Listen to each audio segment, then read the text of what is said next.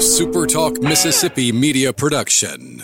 Running a business is tough. If you're struggling with HR, benefits, and payroll, you're not alone. Many businesses just don't have the resources to keep up. That's where MWG Employer Services comes in. We provide a full range of employer services with everything from payroll to benefits to HR services and compliance, and can create a custom plan that fits your needs and budget. We're a Mississippi-based company that can help you focus on what you do best, growing your business. Call MWG Employer Services today at 601-206-7966 or go to MWGEmployerServices.com. You're listening to Sports Talk Mississippi On Demand, presented by Pearl River Resort. Escape to Choctaw, Mississippi and enjoy world-class gaming, the Dancing Rabbit Golf Club, and Geyser Falls Water Park. Escape to Pearl River Resort. To the junction, in the Grove, and to the top.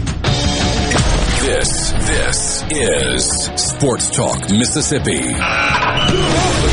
On your radio and in the game, right here on Super Talk Mississippi.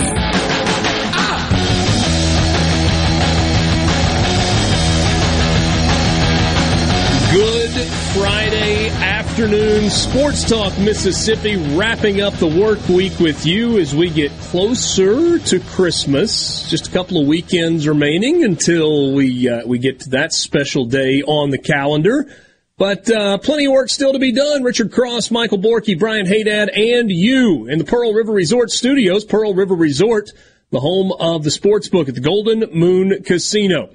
We'd love to hear from you this afternoon. You can join us on the C Spire text line. The number is 601-879-4395. Again, 601-879-4395. Want to give your business the edge? Get gigabit fiber internet from C Spire Business, backed by world-class IT professionals who live where you do. That's right here in C Spire country. Visit them online at cspire.com/business. Hope you guys have had a good Friday so far. Hope you, wherever you're listening, have had a good Friday. Workday may be coming to the end. Maybe you're even going to sneak out of the office a little early. That's always a win on a Friday. I got to be a mystery reader earlier today. Our youngest daughter, Frances, is in kindergarten at Bramlett in Oxford, and they have parents kind of sign up or parents sign other parents up. I think that was the case. I think my wife took care of that. And so I got to show up at Bramlett at 11:30 this morning. Book of my choosing. So you want to take a guess on the book? It was a Christmas-themed book. Was Die Hard a book before? No, Die Hard was not a book before it was a movie. It was not. That's well played, though. I think it's the best Christmas book. Not named Twas the Night Before Christmas. No, not that one. Oh. That probably the donkey is. One? Wait, what? I don't know what it's called. There's what is it? You obviously know what it is, Borky. No, I'm actually laughing at a joke that I thought about making, but I feel like people would have taken it the wrong way. I was going to say the Bible. No. Oh! It would be a bit long. That's a good Christmas book. Sure, parts of it. Boy, no doubt. He'd still be there. Polar Express. Nice. Okay. Okay. Yeah, Polar Express, I feel like always a winner. Maybe my favorite Christmas book that is not 'Twas the Night Before Christmas, which is a Christmas Eve tradition at our house. So that was fun. Hanging out with the kindergartners in Miss Love's class, that was really cool earlier today. Something really cool for Mississippi State fans today. After a frustrating couple of days in the news cycle, and a lot of guys... Not a lot. Some guys choosing to put their names in the transfer portal and move on, and doing so with fanfare and media attention. The opposite happens today. Woody Marks, Quavius Marks, announces that he is coming back for another season at Mississippi State. Now, it is interesting that we are in a time where making an announcement that you are coming back to the school at which you currently play is actually news. Didn't used to be like that. You were coming back because you were coming back. But in this world, that was news, and for Mississippi State fans, had to be good news today. Hey, Dad. Obviously, it's great news for State, especially when you talk about next season. But in reality, this is the biggest news for the bowl game, because you already have lost Dylan Johnson. If you had lost Marks, you were down to one scholarship running back in Simeon Price. So at least now you know you go to the bowl game with your backfield in relatively good shape. But for next year, now you've got Marks. He'll be the featured guy. Price will complement him. We'll see what the recruits they're bringing in can do. They're bringing in a junior college guy, so I would expect maybe he could contribute kind of early. But Marks will be the feature back for this team next year, and hopefully they'll continue to make him a bigger part of the offense. I thought every time he got carries, he showed you that he can be a good running back in this conference. All right, so you used a phrase there that is fascinating to me because Dylan Johnson wanted to go somewhere, we think, so that he could be a feature back. Mike Leach's offenses rarely have had just one back. It's been a couple of guys who kind of split the carries, so do we believe that Woody Marks will become a feature back where the majority of the carries are going to him as opposed to splitting with Simeon Price or splitting with somebody else that comes in? He's had some guys in his career that have been you could call feature backs. Max Borghi at Washington State was one. Ricky Williams, not that Ricky Williams, but the other one at Texas Tech was one. Torian Henderson was one for him there. Guys who you know, as much as you're going to carry the ball in the Mike Leach offense, that's was the main guy. The Marks, you know, he gets banged up a lot. He's not the biggest back in the world, but I think he's plenty tough. So I think, yeah, if he stays healthy next year, he could be a guy. We saw it this year with our own eyes. There's no denying it. There's no getting around the fact that this offense runs a lot better when it runs. And, you know, when they're running the ball 20-plus times a game. Can Marks be a guy who gets 15, 16, 17 carries and Price be a guy who gets 6, 7 carries? I think that's the right balance for Mississippi State next year. What do you make of the matchup with Illinois? And we just got a text message. I mean, it appears like this is a first-time texter. It comes from the 601, and just randomly it says, I think Mississippi State is going to get beat by Illinois. When you look at the matchup, it could happen. It's two good defenses. Yeah, I mean, there is a reason the line's close. Both defenses are really good. State struggled offensively this year. Illinois, not a great offensive football team. Illinois didn't see a lot of passing teams playing in the Big Ten West, but when they did play them, they played okay. Defensively, like I said, both of these teams are very good. I think it'll be a low-scoring, ugly game. Whoever makes a mistake, whoever gives the ball away, will probably lose.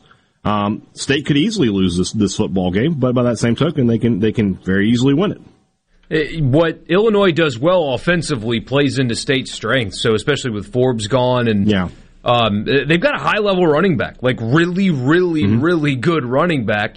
But so does Ole Miss, and we saw what State's defensive front can do to neutralize that when they're at full strength. So, like we said when Chase the Bulls Brown were announced, was the running back for. Yeah, Chase Brown was the running back, 1,643 yards, 10 touchdowns this year. Yeah, good player. I expect kind of a rock fight. I mean, it's going to be one of those frustrating offensive days, I think. I mean, especially now, you know, State's down a receiver, down a reserve receiver, down a running back. I expect it to be a frustrating offensive day, and then another one of those, the defense feasts on another sacrificial lamb on the other side, and the final score is like 17-14. That you and I are of the same mind, Michael. That I think it's going to be very similar to the bowl game State played against Iowa in 2019 down there in this exact same bowl game. Ugly game on both sides. And State made the mistakes, and that's what cost them the game. So we'll have to see if State can play clean. If they play clean, I feel like they can win. If they don't, it's going to be tough. Illinois is favored in the game. They are a 1.5-point favorite, a minus 130 money line favorite in the game. Kind of in line with what you guys are saying about low scoring. The total, the over-under, is 46. And yet, ESPN's matchup predictor, which is driven or powered by ESPN Analytics, gives Mississippi State a 55.5% chance to win the game. So, I don't know, make all of that make sense, if you will. 54.5% chance to win the game for Mississippi State, and yet the Bulldogs are a slight underdog. So, January 2nd, ESPN2 in Tampa, it's the ReliaQuest Bowl, formerly known as the Outback Bowl. SEC, we can still call it the Big Ten. Outback Bowl. There's no law that makes us say ReliaQuest. We don't have any. We aren't getting any of that sweet cloud security money. So yeah, they didn't pay us for the sponsor plugs. That's right. So, I mean, right. NC dime one. Wasn't this at an earlier time, the Hall of Fame game? It was. Yes, it was the Hall of Fame Bowl at one time. Yes. Maybe we should just call it the Hall of Fame Bowl because it doesn't have. I like Outback. I like You're a proponent of Outback Steakhouse. You know. Yeah, I am. I like it because it's easy and it's consistent. Right. I mean, you can walk into any Outback in America. You can always find a seat at the bar if you're traveling by yourself. You can order a bloomin' onion and then get a small filet, medium rare with loaded baked potato and a salad with ranch and no onions, and feel really good about your meal. And it tastes exactly the same every single time. And half an hour later, you can be on the road again. Nothing more important in chain restaurants than consistency. I want to go wherever I travel. It's the same every place. That's what I want. That's important, right? It is. No, I'm speaking as someone who would have experience with that. Yes, 100%. Yeah. You don't want to go. You don't want it to be like, hey, it doesn't taste the same as at home. You don't ever want to hear somebody say that. Yeah. No, you're right. It's like a blanket. Maybe not like a warm, cuddly, soft blanket, but a blanket nonetheless that can keep you warm. Keeps you warm. Yeah. Yep.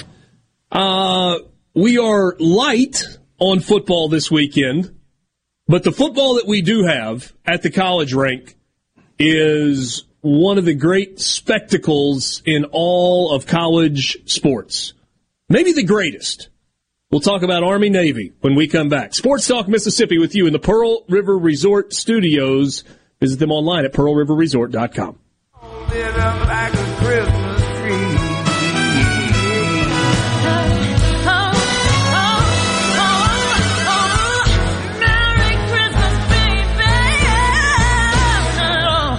You're sure been good to me.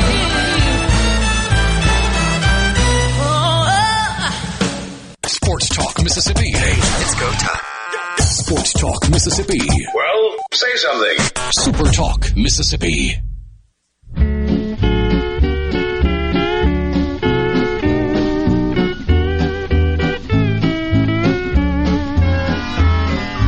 Melikilikimaka is a thing to say on a bright Hawaiian Christmas day.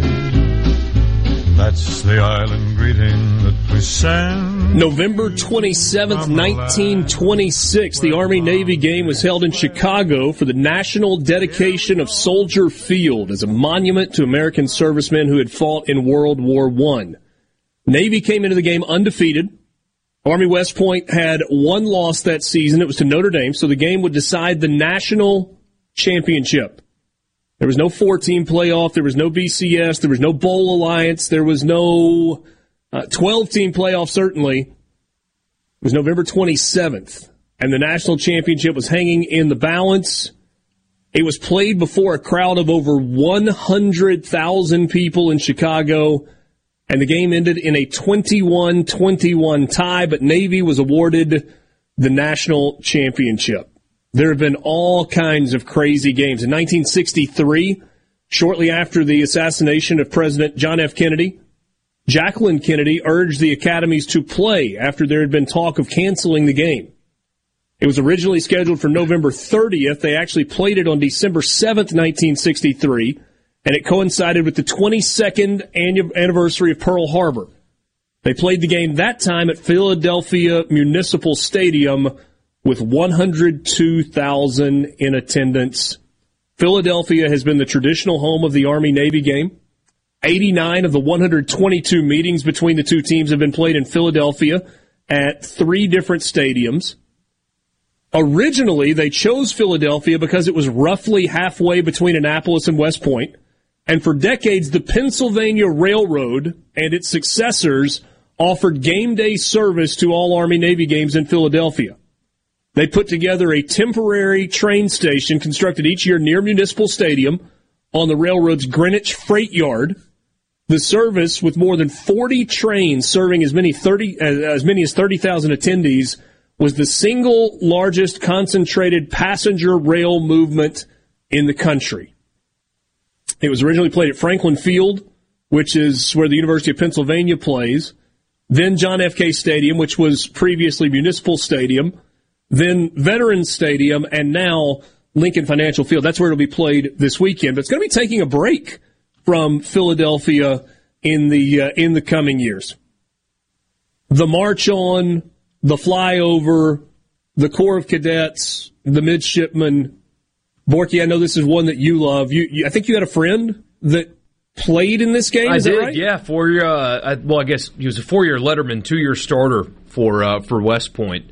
Now flies helicopters. He's a pretty amazing person. But yeah, it's remarkable when you hear about what they go through. That's why I love this game in particular so much. I mean, I know it's not cool anymore, but I very much am a quote-unquote patriot. I love this country, and they are the best that we have to offer.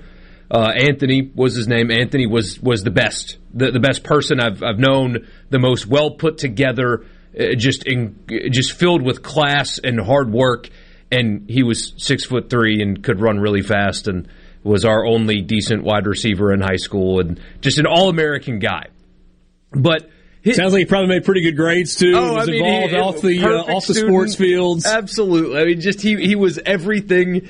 I mean, you almost hated him because he was so awesome. But these are a bunch of guys that will play on Saturday in the era of college football that's filled with flash and social media and money and all that stuff. These are a bunch of guys that have signed up to possibly die for us when you think about it. I mean, that's what they've signed up for.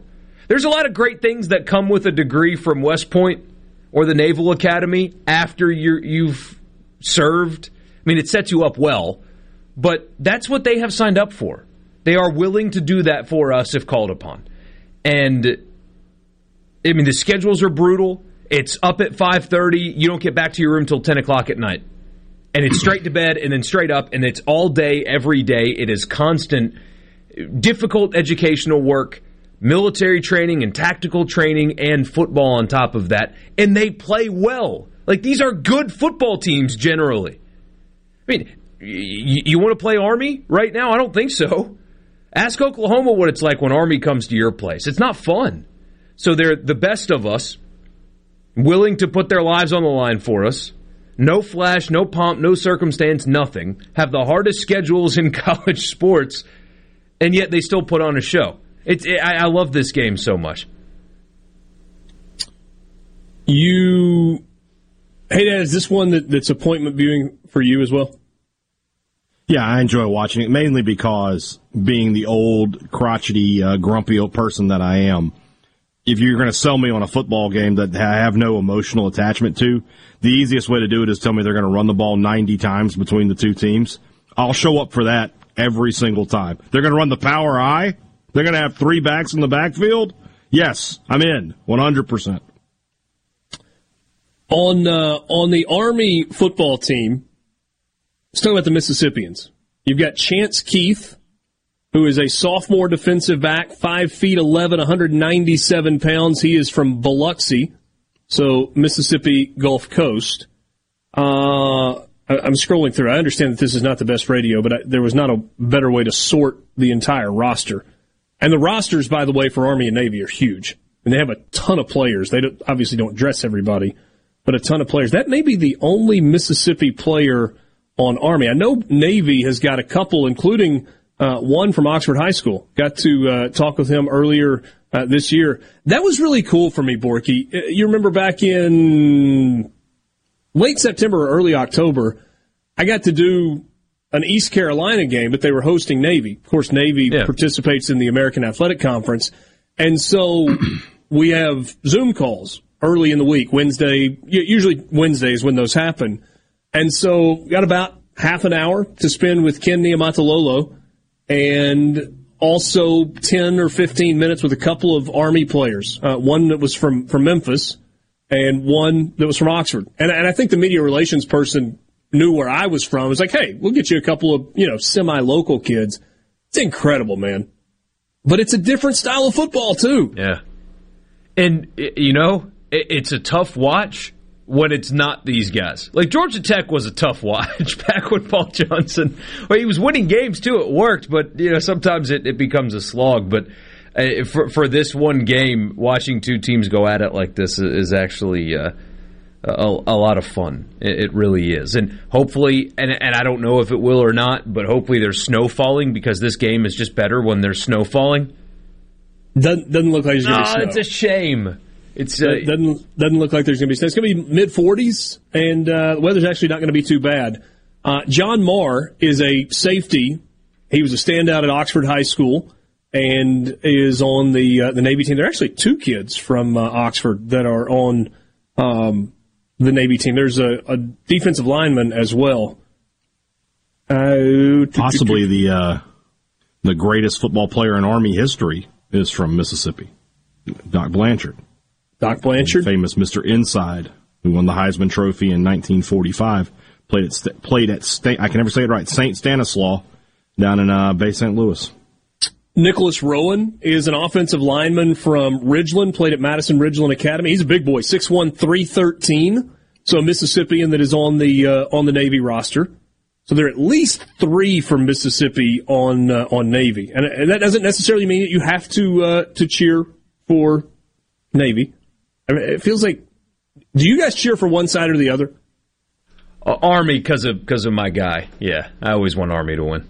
Yeah, I guess I kind of lean a little bit towards Army because my wife's cousin, Clay Cromwell, defensive tackle, 6'3", 290. He's played a lot this year and has played well. Also from Mississippi, Oxford High School grad. So a couple of former Chargers. Oh, and Jacob Greenwood as well, another defensive lineman. From Canton, Mississippi, went to Germantown High School. So we got 4 Mississippians on the Navy roster and 1 on the Army roster. So keep an eye out for those guys this weekend. It's so cool. And the process to get accepted to those schools is painstaking.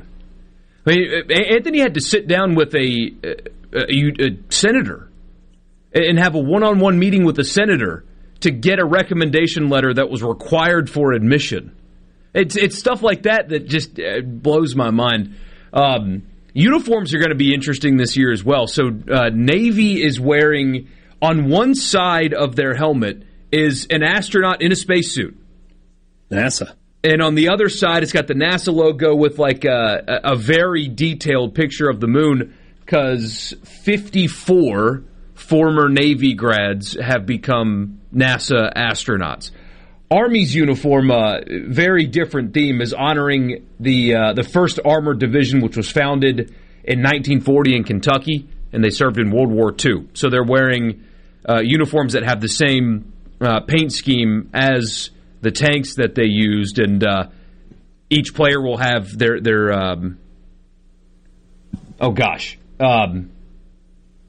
company. Their unit patch and their company on their helmet, so each player is going to look slightly different for Army, but with the same paint scheme. Are those green or brown jerseys? They're like greenish brown. I don't know how to describe them. It's not the most attractive color in the entire color wheel, with bright yellow numbers on them for Army. We'll talk more about this game when we come back. Sports Talk Mississippi. It's time for more Sports Talk Mississippi. Finally! On Super Talk Mississippi, the Super Talk app, and at supertalk.fm.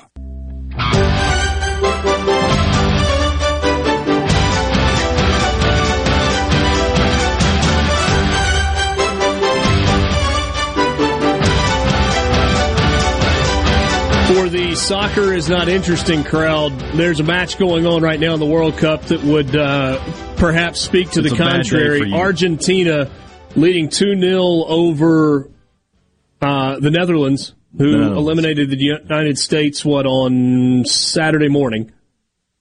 And the Netherlands drew within 1 in the second half, and then in stoppage time, like the very last moment of stoppage time, got the equalizer to tie it at 2.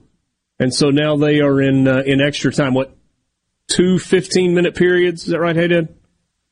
Yeah, they're about to be done with the first one here. Yeah. So they are in the 115th minute of the match. If they do not, through double overtime, get a winner, then it goes to penalty kicks. Yeah. And then the drama really gets high. Well, that's what happened earlier today with Brazil and Croatia. Unbelievable finish there, and the Croatians advance on penalties. The Brazilians, who were the favorites, are out. Yeah. And so, two things. One, I feel less sad about our group of 20-year-olds losing to this Netherlands team after seeing them come back the way they did. Really good. And the Brazil-Croatia thing. So, you guys don't listen to as much sports talk radio as I do, but every time there is a soccer event that we play in, Blowhard Sports Talk Radio guys, here's how to fix USA soccer coming up next. And they're just completely and totally ignorant to it. After we lost to the Netherlands, that Monday was filled with, how can a country as big as ours lose to the Netherlands? Brazil has 220 million people, and Croatia has 4 million, under 4 million people. So Brazil lost to the state of Alabama. Yeah. By the way, Borky, I listen to 3 hours of sports talk radio every weekday. But I mean, others. Oh, no. I love how your mentions are filled with just one guy, but a guy that thinks that. Oh, I got two right now. Oh, I got two on the hook. Well, these two guys that are so mad that we covered the player taking a direct shot at his head coach in his transfer portal announcement story yesterday. And it's like, if you knew how other, like big markets would have covered that story, you would have pounded your head into a wall. Because it's not... People like... some guys in Atlanta that I occasionally turn on could not possibly care less about nuance or considering multiple things or two things can be true at once. The guys that are mad at you seriously would have driven their head into a wall listening to how big markets handle stuff like that. I think it's garbage, personally. I'm glad we do it the way we do. But if you think that what we do is wrong, you're lucky we don't do it the way most other people do. I was trying to see what you guys were talking about on Twitter, and I realized I had that guy muted already. So you're ahead of the curve. There we go. The one guy that bothers me is he gave me the whataboutism of, well, all these Alabama players are going in the portal. Never mind, they're a bunch of scrubs, and State lost 2 key players. He said, well, why aren't anybody talking about them? So I just asked him, I need to know how many Alabama writers you follow, because certainly you weren't expecting me and the rest of the MSU beat writers to talk about Alabama. You couldn't have been coming to us for that information. So are you telling me the Alabama guys aren't talking about their transfers? And when he says, I don't follow any, I'm going to be like, then how the hell do you know what's being said about the Alabama people? You don't. You're just not very bright. Also, we did talk about that like on Tuesday, I think, of what's going on at Alabama because 7 players hit the portal and a couple of them got a few starts this year. That's weird. Yeah. Was a thing but if you're a major contributor, if Judkins hits the portal, we're going to talk about it here on this show. This very show. I don't know. No, shut I am happy to see that. I was able to view the tweet. Yeah. Hey, Dad, this guy didn't expect it from you, and he's disappointed in you. And did you notice how your partners, that's us, were hammering on the Discord, and you fed the beast, and we suckered you in. Suckered you in. Right.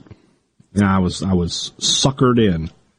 The other guy's mad because when Buki Watson tweeted he was in the portal, I just said, man, what a night. And then he's talking about me tweeting falsehoods. I'm like, I said, man, what a night. That was a true statement. It was a hell of a night. We didn't talk about that yesterday. And speaking of people on Twitter are just amazing because I asked the question, why would you do that to your own people? Why are you trolling your own people, man? You know emotions are high and you got everybody worked up. And those are the people that are also paying for your name, image, and likeness salary that you're getting this season. But why would you do that to them? He's a college kid. It's fine, whatever. But I said that. And somebody was like, well, Lane Kiffin, why didn't you talk about Lane Kiffin? It was like, I said on statewide radio that he was a petulant child. What are you coming at me for? Like, I'm the wrong tree to bark up, dude. But anyway, yeah, we didn't talk about that yesterday. Don't troll your own fans, man. What are you doing? Frank sent me a text message. Good buddy, friend of the show, has been involved with Cotton State's baseball for a long, long time. You've heard us talk a lot about Cotton State's baseball through the years. Graduated from Navy in 1986. He said, I love Philadelphia in the snow. And, yeah, I think we all agree on it. Man, so was it, what was it, Borky? How many years ago? 5 years ago? Was it the 2017 or the 2018 game when we got the really good snow in Philadelphia? Oh, man, what was that? Yeah, that sounds right. I think it was 2018.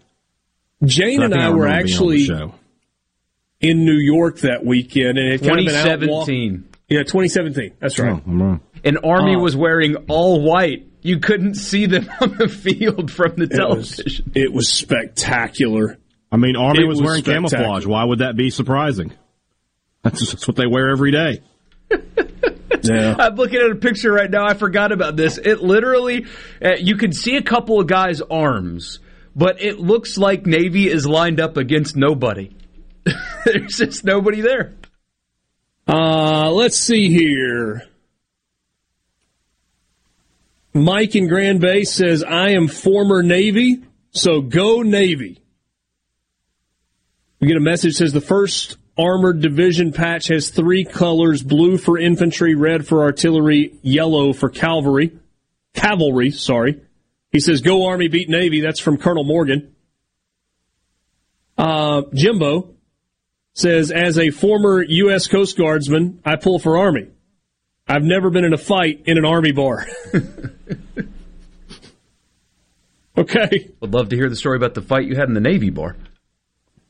Donald in Oxford says bucket list. Number 1, Army Navy. Number 2, Ryder Cup. Number 3, Masters. And he says this is by far number 1. I can't think of something in terms of sports viewing that I would rather do than go to an Army-Navy game, and then I'm going to do it in 4 years, even if I have to sell my house and my car, watch the United States in a World Cup game. That's my 1 and 2. Here we go. Dad in the Army, brother in the Navy. What do I do? That's on the C Spire text line. How much do you like your brother? So you got to sort of go with Dad, right? Go Army, beat Navy from a reconnaissance scout. Grew up in Philly.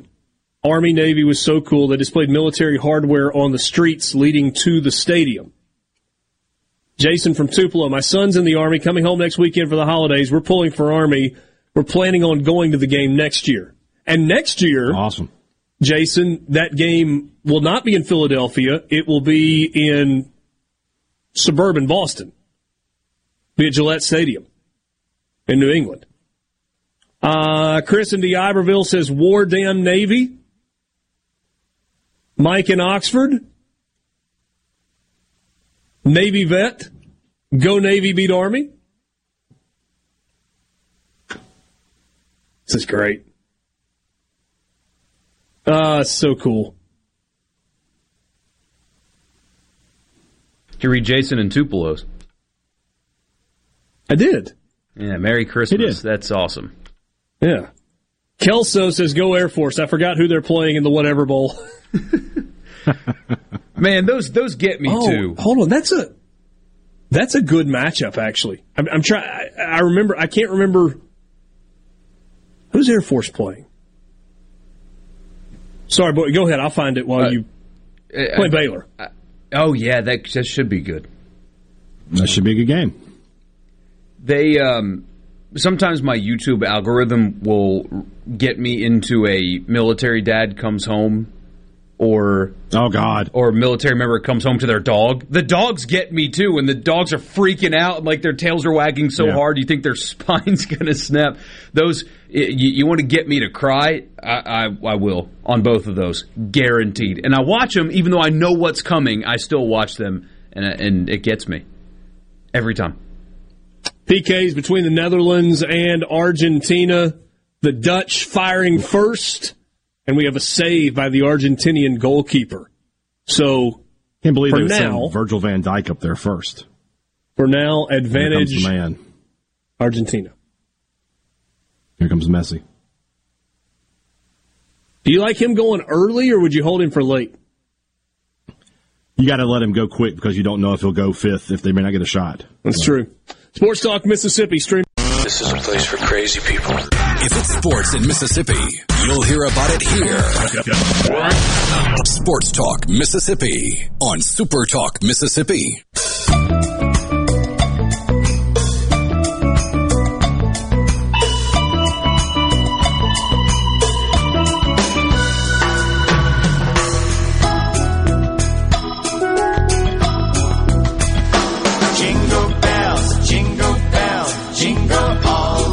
Hey, keep your messages coming. If you served in the Army or Navy, if you attended Army West Point or the Naval Academy, let us know. We would love to tip our caps to you this afternoon on the eve of Army-Navy.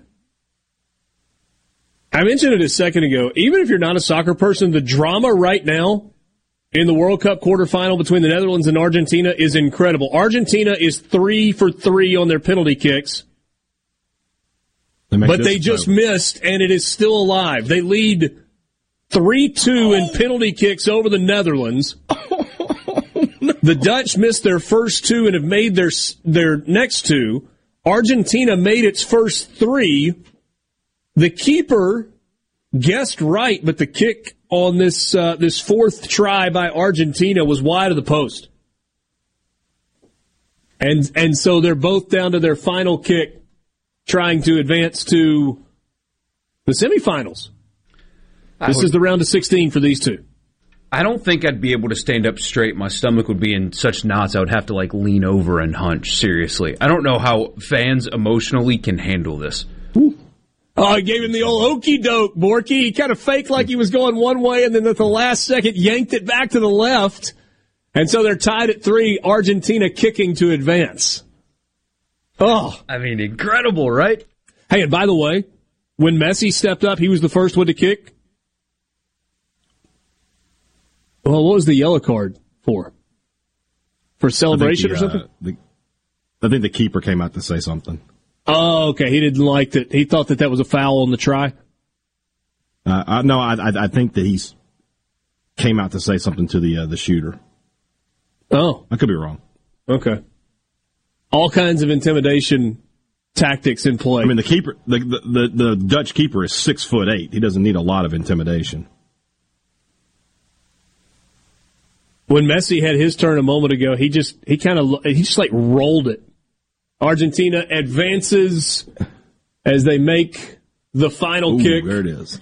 And they win 4-3 in penalties. All right, we can move on now. Messi kicked that in there like it meant absolutely nothing. Like he was just playing with his kids in the backyard. He just kind of walked up to the ball. Yeah. And I think the keeper was expecting this Titanic blast. And Borky, he just kind of hit it just left of center, just rolled it in. It was like 1,001, 1,002. Oh, it's a score. He did that on their PK earlier too, just casual. I mean, that guy doesn't feel very pressure. cheeky. This reminds me of I replied to some. Speaking of the aforementioned sports radio hosts that know nothing. Somebody said penalty kicks are a dumb way to end a game. How do you explain this to a regular sports fan? I said, like hockey shootout. It's a hockey shootout because they do it in other sports. Yeah, it's not just that. I remember TJ Oshie. You guys remember that in Russia, 2014? Yeah. Because in hockey, in international hockey, the same guy can shoot them all. You don't have to alternate. The one guy can do it. So TJ Oshie by himself, and he got saved a couple of times, but what did he score? 4 of 6? And hockey's a little bit different because there's, it's you and the goalie on the ice, and that's it. And you get half the ice to, skate up and take your shot. So it's more delayed. Like after Oshie gets the puck, he took another 10 seconds to get on goal. The pressure on that, it was like 8 a.m. too, watching that, beating Russia in Russia. By yourself, basically. He took every shot. Sports legend type stuff. I'll never forget that. That was 2014. Let's do a few of these shout-outs before we get to the break. I want to hear from you. If you are a serviceman or woman, especially if you went to one of the academies, but just period, who you're cheering for this weekend, and if there's a story as to why, we'd love to hear that. Army-Navy game happening tomorrow in Philadelphia. Let's see here. Jeff in Oxford. I'm Air Force, so they both stink. They were my brothers and sisters, and I would have died for any of them, but I love the intra-service rivalry. And by the way, the Air Force Academy won the Commander-in-Chief's trophy this year. Matt in Gulfport, Navy vet. He said, one of my division officers played football at Navy. Awesome, man. Go Navy. Beat Army. That's Matt from Gulfport. Jason in Tupelo. Here we go. I mean, he's just going to punch us in the feels. Got one for you guys. My sister is in the Air Force, Lieutenant Colonel, and she's flying from Ramstein Air Force Base in Germany next weekend. Also, she and my son are flying into Memphis next Friday night. How good is that coming home for the holidays? Love it. Really Billy in Ocean Springs. Didn't Ole Miss play Air Force in the Independence Bowl in the 80s? Ole Miss has played Air Force in the postseason 3 times that I can remember. Once in the Independence Bowl. I think it was 83. And then played them twice in the Liberty Bowl in Memphis. One more. Darren and Jackson. My submarine, the USS Henry Clay, SSBN 625. Go Navy, beat Army. Navy vet. Thank you, Darren. We'll be right back.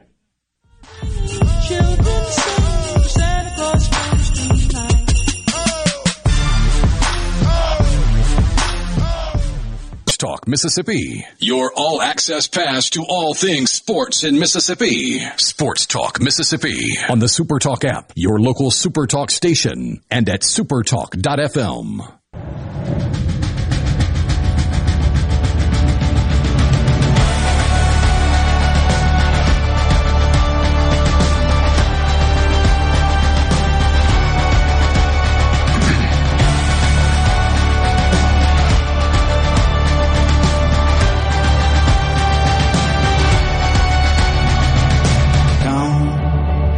They told me, free and easy with you on this Friday afternoon on Sports Talk Mississippi. We're talking about the Army-Navy game. We talked a little bit about Argentina and their win over the Netherlands, setting up a Croatia-Argentina semifinal on one half of the bracket in the World Cup. Richard Cross, Michael Borky, Brian Haydad with you. Bruce Marshall will join us a little bit later in this 4 o'clock hour. We'll get his thoughts on some NFL games, maybe even peek at a little bit of basketball coming up this weekend. We are in the Pearl River Resort Studios. Pearl River Resort, the home of the Dancing Rabbit Golf Club. Even if you're not up for wet golf right now, it'll dry out. We'll have some nice days in January, December, maybe later this month, where you can get out and play a little golf at either the Oaks or the Azaleas, 2 18-hole championship courses, dancingrabbitgolf.com. That is where you go to book your tee time or plan your trip. Dancing Rabbit Golf, part of Pearl River Resort. You can join us on the C Spire text line at 601-879-4395, 601-879-4395. We're going to do our best to get all of these in. We ask you to send us a message if you served, if you are cheering for one or the other in terms of Army and Navy this weekend and why you are doing that. So here we go.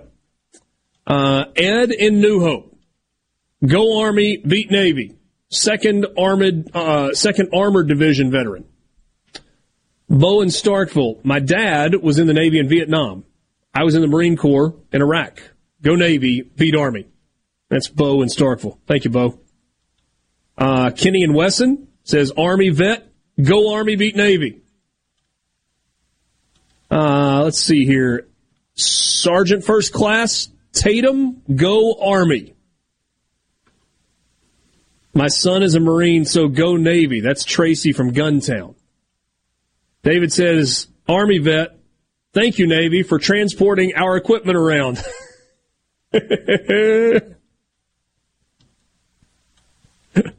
Ooh, I love I love the military branch smack talk. Well, my husband was a submariner, and our 3 sons were in the Army, our oldest as an officer. So I will win either way. There you go. Bill in Saltillo, airborne Army veteran, go Army. Mitchell in Copiah County, 2 sons in the Marines, go Navy. Know you're proud of them, Mitchell. Thank you. Think we got most of the rest of these. We know that the Air Force guy is going for Navy because he loved the seamen. Okay.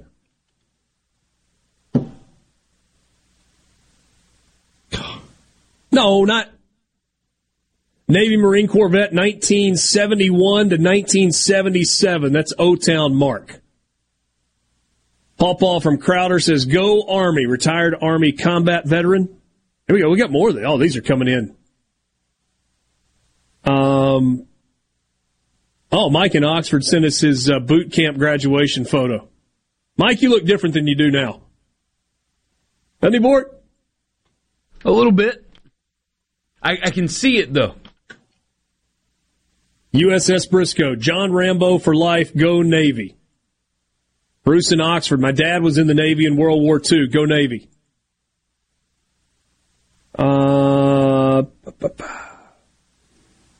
Actually, the Army has more vessels than the Navy. That's from Mike in Grand Bay. Jason says, save crayons, go Army. Jeremy in Caledonia buried my Uncle David Guest at the Veteran Cemetery at Newton yesterday. He was a Navy veteran. Go Navy. It's good stuff. Good stuff all the way around.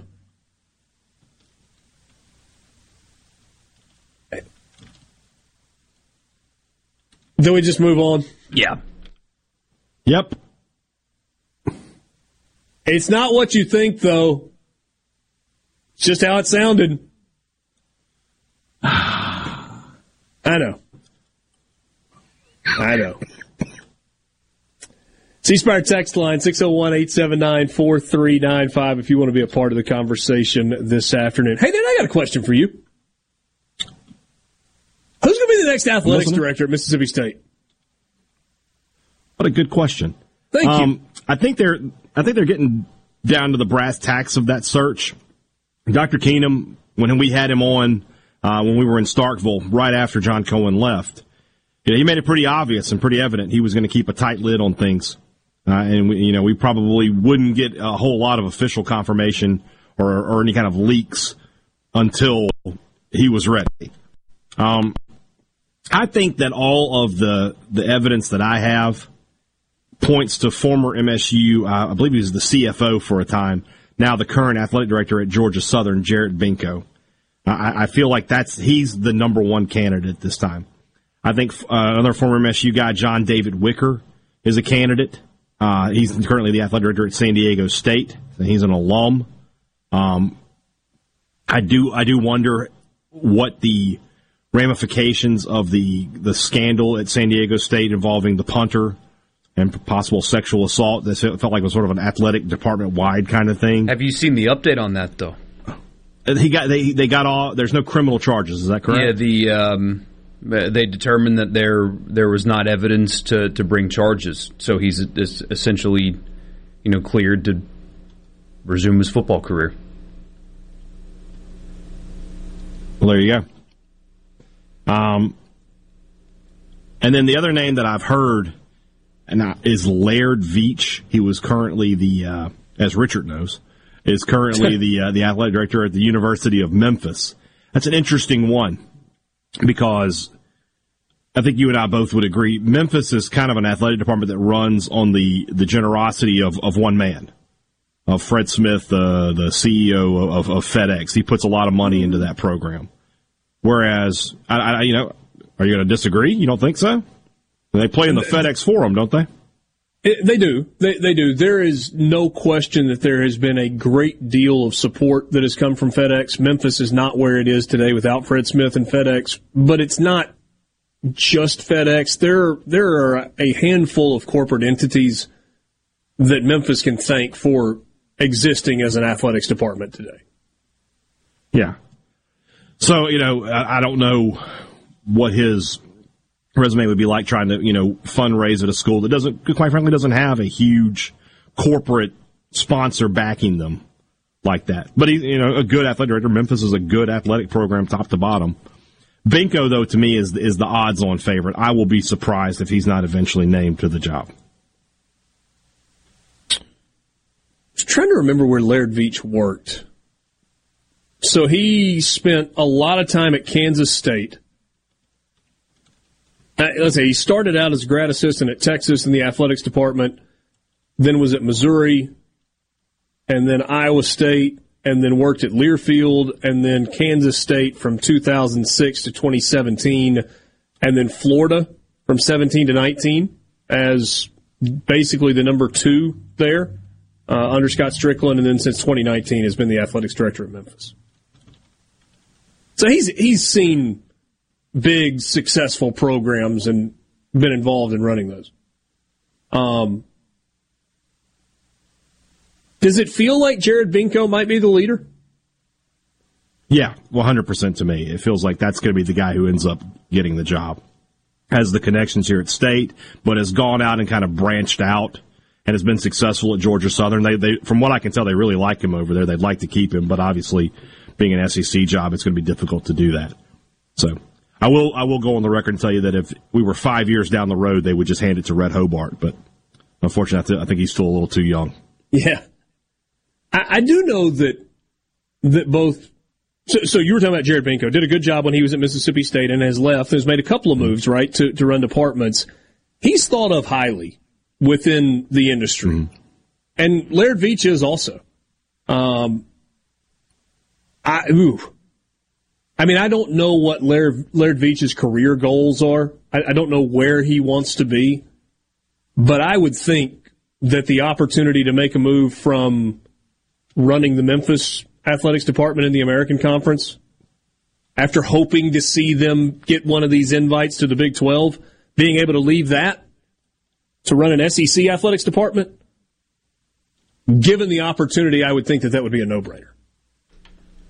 What does he feel about name, image, and likeness? Is he going to embrace it? Oh, Memphis has very openly reached out to its donors and said, basically, if we want to compete, you have to give. Good. That's a good sign. And from what I can tell with Binko at Georgia Southern, he's been very proactive trying to get NIL programs in place there. Good. Can't have reluctance in this game anymore. None. And you can't start with baseball. I know we love baseball. You can't start with baseball. You're right. Football's got to drive the bus. Football's got to win the day. It drives a dozen buses. It drives all the buses. Yeah. Drives the aircraft carrier to keep it on the Army-Navy theme. Sports Talk Mississippi. More coming up with you after this in the Pearl River Resort Studio. In Mississippi sports, you'll hear about it first, right here. Sports Talk Mississippi.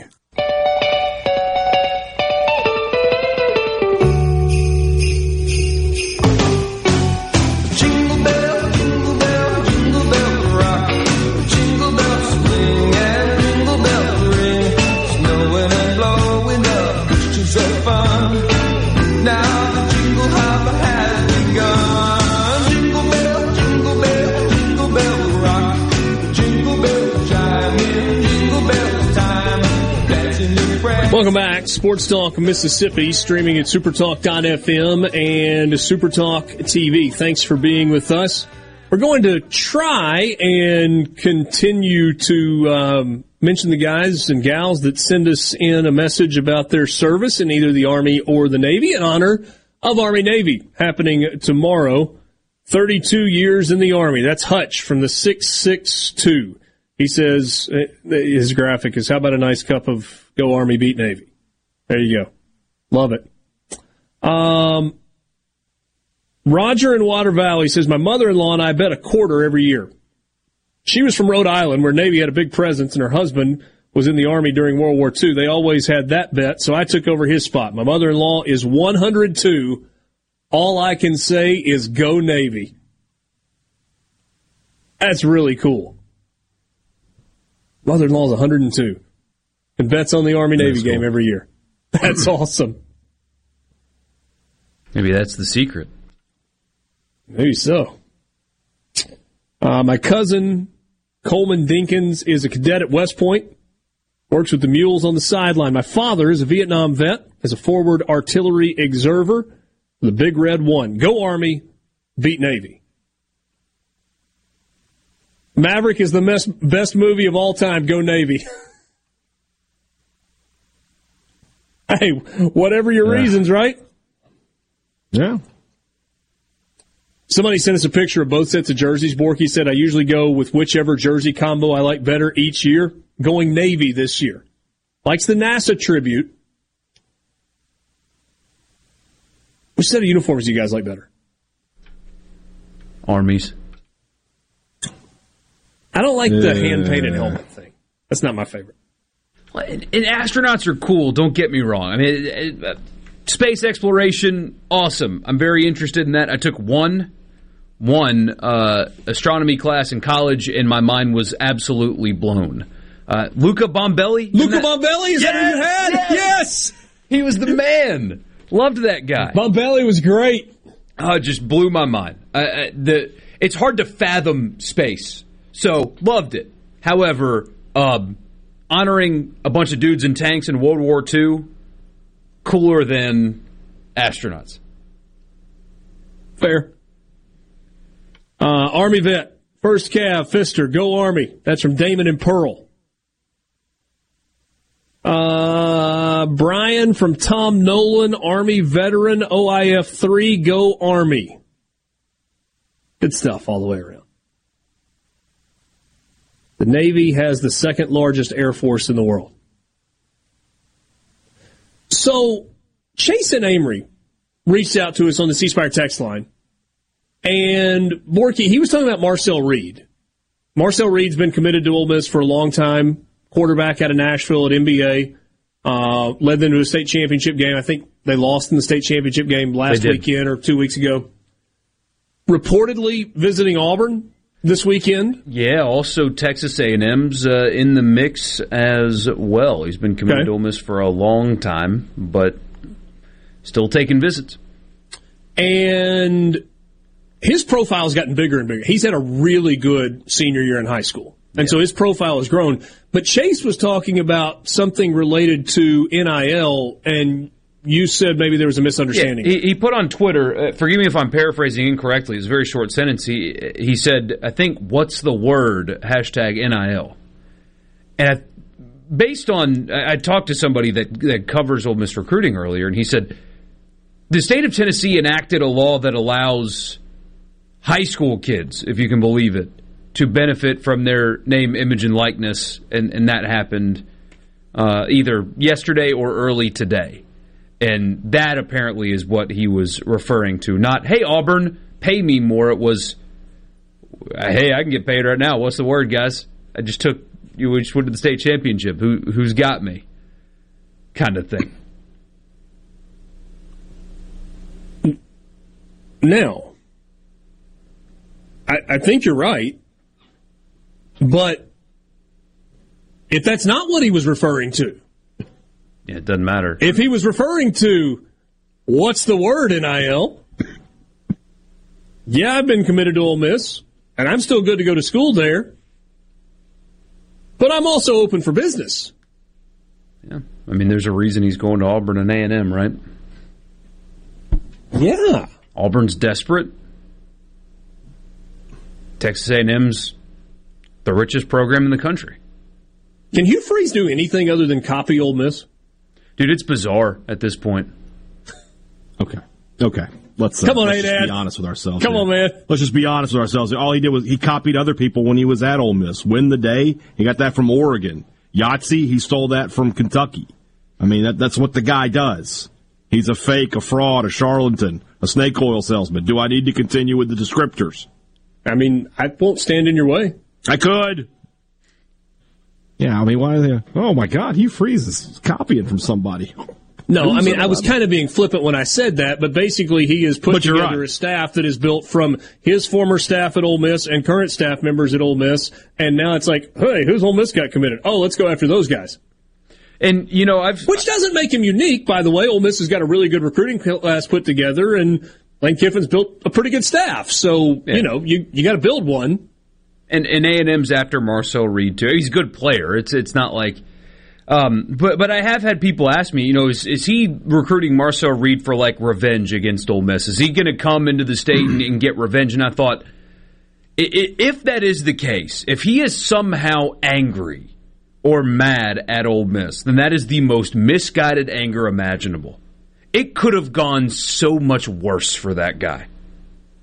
And he was protected. God, I'm going to love having Freeze in the conference, Michael. I'm going to love it so much. He was protected. It could have been worse. And he was protected. Yeah, he had to walk away from $16 million. I mean, they were going to fire him, so either way he wasn't getting it. But he was able to leave with some degree of dignity because of the way Ole Miss handled it. Did you see the story today that Bobby Petrino, head coach at Missouri State, is a candidate to be Texas A&M's offensive coordinator?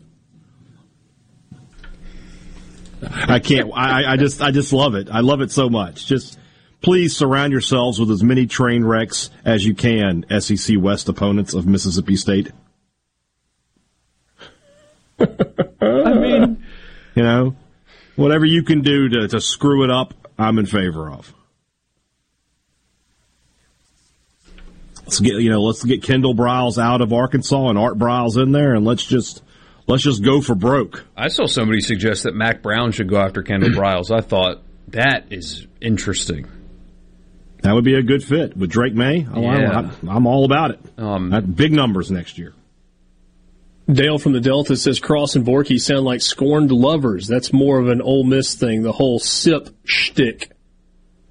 Hey, Dale, I don't know if you heard or not, but when the whole snake oil salesman, snake charlatan, backstabber, that was from Brian Haydad. I didn't say backstabber. I couldn't remember all the words you used. It felt like it would fit. He might have been. I don't know. I'm confused by the first half of that message, though. How does that apply at all? I get it. Talking badly about a former Ole Miss head coach makes you sound like a scorned lover, like you're jealous. I think that's what he's implying. I get it. I think that fits both of you like a glove. Yeah, maybe I shouldn't go this far. I don't like when people use religion as a way to benefit personally. I don't think that's what it teaches. I have terrible news for you. Oh, I know. I mean, trust me. I live in a country where it's an industry. Yeah, I know. And and now that I have been personally involved, going on a year now, and I'm pretty proud of that actually. I am more not personally sensitive involved in going in church and having that be a part of my life. Yeah. I am. I don't know if sensitive is the right word, but I am more aware, and it bothers me more when I see people enact that to gain political favor. When politicians pretend like they are when they really aren't to gain votes, that bothers me. When people do it to profit, that bothers me. When people do it to try to skirt bad things that they've done, that kind of stuff. Yeah, that's more of what it is, Dale or Pat. We're referring to him as the Reverend Borky, by the way. No, please don't. I'm not. No. The Right Reverend, too. The Right Reverend of Michael Borky.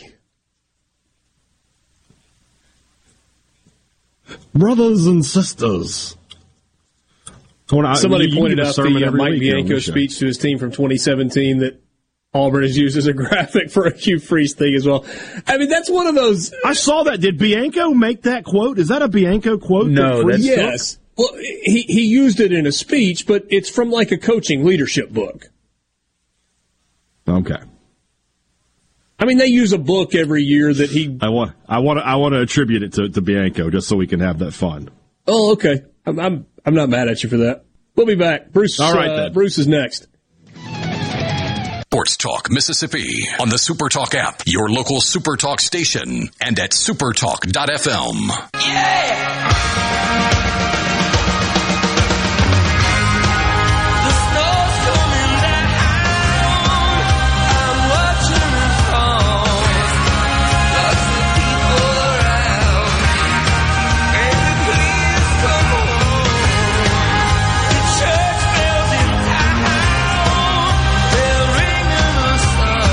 So the NFL weekend last night got started. Got started in Los Angeles. Rams hosting the Raiders. Raiders led the game 13-3 at the half. Rams probably should have had a touchdown on the board, if not for a fumble. And then it was 16-3 with about 3 minutes to go in the game. Stop me if you've heard that score recently, like on Monday night. No. Yeah, it was 60. Okay, yeah, yes. And then 2 touchdowns in the final 3 minutes from the Rams. Baker Mayfield, after practicing one time for about an hour with the Rams, leads them to a comeback win last night over the Raiders. Bruce Marshall joins us right now from the Gold Sheet, goldsheet.com. What a game that was last night, Bruce. We didn't think we would see it again. We saw it on Monday night with Tom Brady, with the Bucs coming back. And then we get it again on Thursday night with Baker Mayfield, maybe even more unlikely. I know. I was floored, although I didn't watch it. I am actually over in Switzerland right now, believe it or not, with my grandbabies. So wonderful. I'm doing my work over here in Lugano. But I woke up this morning and saw that score, and I couldn't believe it because we released the Raiders last night. And I didn't think Mayfield was, that they would put him in because after just signing him on Tuesday. So that kills the Raiders this year, by the way. They were in a position where they could have actually made a run at a playoff spot. I guess they're still technically in it, but man, that one hurt because that figured to be a game they could win, and that would have put them at 6-7. So I think, Mayfield was the story immediately in that, but the bigger deal there was it really damages the Raiders, who look like they were putting a nice win streak together. Bruce, I didn't know that we were bothering you in Switzerland, so my apologies. But no, you're not. It's good to talk. I just did the show with Brett in Memphis, too, so no problem. Very good. You got snow? I did. We got snow today. Yeah, we did. Wow. In Lugano. Yep. That's incredible. What a great spot for some time away in December. So let's talk about a few of these other NFL games. I'm intrigued by the number on the Vikings-Lions game. Detroit's 5-7, but they've been competitive. They played hard for Dan Campbell. The Vikings are 10-2, and yet Detroit is a 2-point favorite at home in this game. I know it's a little bizarre, but I thought this game would be around Pick'em, and that's where it opened. And now it's been more betting on Detroit because they've been cashing tickets here. They've been the best point spread team in the league since last year. Now they got to win this game to obviously get the money here, but they're hot. They've won 4 out of 5, and the one they didn't win they covered. The Buffalo game on Thanksgiving. You're seeing Jared Goff put up some really good numbers. Amon-Ra. Williams running the ball. I mean, they are playing much, much better, and they're winning games. They're not out of the NFC wildcard race yet. And I think there's a lot of people still unconvinced about the Vikings, who have had so many close games this year. One-score wins. I think the only one there was no one-score win was right out of the box. I think the Green Bay game was it. So they've had a lot of close games this year, and the Dallas loss still sticks in people's minds because that wasn't that long ago and they weren't competitive. I mean, their point differential is about even for a team that's 10-2. That is very rare. So the bottom line is they haven't been that convincing. And, Detroit is not out of the NFC playoff picture yet. They got the extra wild card now from last year. They're a game out at the last spot going into this weekend. I think they got a shot here. 31-27 Detroit. This offense is percolating. Ooh. And I remain unconvinced about the Vikings. Maybe I'm wrong there, but for some reason, they just don't blow me away. Bruce, if you were in Philadelphia, Mississippi, not Pennsylvania, Philadelphia, Mississippi, and you walked out on the floor of the Golden Moon Casino on a hopping Saturday night, and you walked by the roulette wheel, there's a chance that you'd see one of those scoreboards where like 14 or 15 or 16 times in a row the same color had hit, and you look at it and you go, there's no way it hits again. And yet sometimes it does. So I'm looking at 16 straight unders for a game that's being played in a different Philadelphia, Pennsylvania, tomorrow for Army-Navy. 16 straight times the under is hit. It's 32.5 this game. Will the under hit again tomorrow? Well, the secret's out on these Commander-in-Chief games. They go under. Not just this one. I mean, Army, the Air Force games do too. 43-9-1 the last 18 years under in Commander-in-Chief games. This year, the two involving Air Force, earlier 13-10, 13-7. Normally, you only get totals like this in an NFL preseason games or maybe a game involving Iowa, but they're really pushing this down now. But for a reason. I mean, we talked about this, I think, last month in the Army Air Force game. When these teams, these service academies running this similar offense, the option, they run the ball a lot. They run a lot fewer plays per game, too. Army Air Force had 115 plays. Air Force Navy had 111. An SEC, ACC game, 150s, maybe up to 160 snaps. So there's like 1/4 less of snaps in these games, and that all figures because of the options, and they don't throw, and there's no incompletions, and the clock moves. But that's a real selling point for an under. So I just keep doing it here. I think Navy can win this game. The number has moved. People are betting Navy a little bit, too. Yeah. And keep this in mind, too. The schedule Navy has played in the American, way tougher. And they've got Notre Dame every year they've got to play. Army's got a better record, but I think the betting public sees through that. That's why they made Navy a slight favorite here. So 16-10, my score forecast Navy, and yep, you bet I'm going under another time in a row. Why not? Let's make them hit over once before we change our mind on that. You know, the only thing that I might push back on there is that Army's defense has not been very good. And I wonder if this is a year where Navy can score a little bit. But I guess, I mean, even 21-10 is under. No, you're right, and it's a good case. Army, I thought that into the Air Force game too, and that ended up being a real slow-paced game. I'm a little worried because Army's offense is really the option has gotten going the last couple of weeks, and they put up some big numbers. They haven't played in 3 weeks, but against UMass and UConn, they put up some big numbers. So it does worry me. And a couple of the past Army-Navy games in the last 15 or so years would have gone over this total. They went 38 3 years ago, and there have been some games in the 30s that didn't get over. They've pushed this thing down as low as it's been. That's the thing that bothers me, too. But I'd still do it until we get an over here. Let's just keep playing the unders. Bruce, have you ever been to that game? 2004 is at the link, and it was cold. And very cool because Air Force One came in as President. This is W. Bush came in, and the Air Force One sort of dipped the wing coming in over because it's sort of on the approach and over the link, and then he showed up, and it's really something. You got to go. This is a bucket list thing once, and just to hear the buzz you get of the cadets and the midshipmen, the brigades, and they never shut up the whole game, and it's kind of cool. I want to switch gears with you one time. Before we do that, Bruce, tell people where they can get your picks. Even when you are in Switzerland, the internet makes the world a small place. It does. I might as well be back home in Las Vegas doing this. Goldsheet.com. Now, we're doing the basketball publication every day. And got Friday's picks up there now. We'll have Saturdays tomorrow. And, of course, the football's up there for this weekend. And our first real big bowl issue will be next week. We'll do that over a few weeks. But that'll come up on a Tuesday next week. Goldsheet.com, my picks there. Also at Vegas Insider and DonBest.com. Very good. So let's switch gears to basketball just for a second. Maybe a quick thought on what you've seen from Chris Jans in his first year at Mississippi State. They've got a game in Minneapolis coming up later this weekend, I guess on Sunday night. Yeah, I'm still trying to figure out where they fit in the SEC hierarchy here, and where they're in that second tier, and the first tier, there's some real contenders there, national contenders. There's 5 or 6 of them in there that I think will be there, have a real chance in March, and I think what Jans is doing is position Mississippi State to be competitive here in the league. The schedule hasn't been all that brutal, but 8-0 is 8-0. We'll find out a little bit. They can beat Minnesota tomorrow. Minnesota has not had a great start. I guess Marquette was the best win, maybe Utah. But they could end up hitting the SEC at 11-0 when they start league play at the end of the month.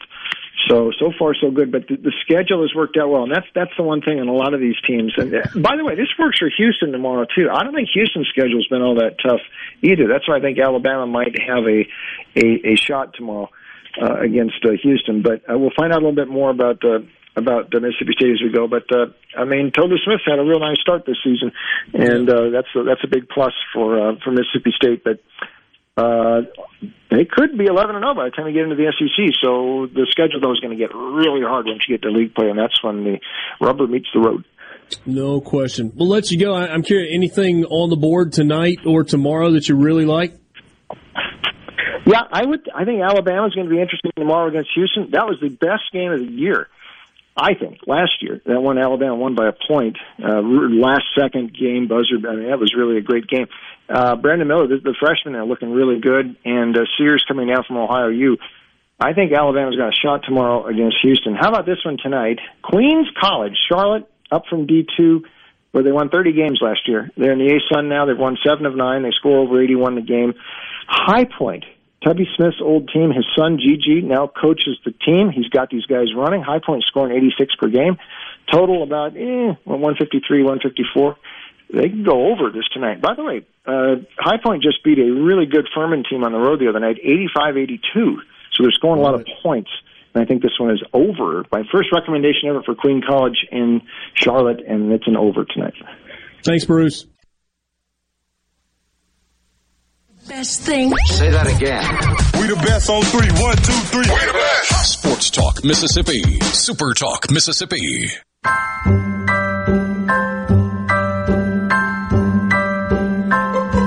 Have a holly jolly Christmas. It's the best time of the year.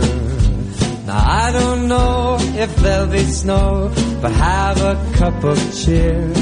Have a holly jolly Christmas. And when you walk down the street, say hello to friends you know and everyone you meet.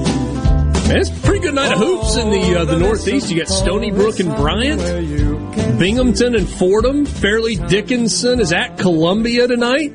FDU a 1-point favorite in that one. Dartmouth and Central Connecticut.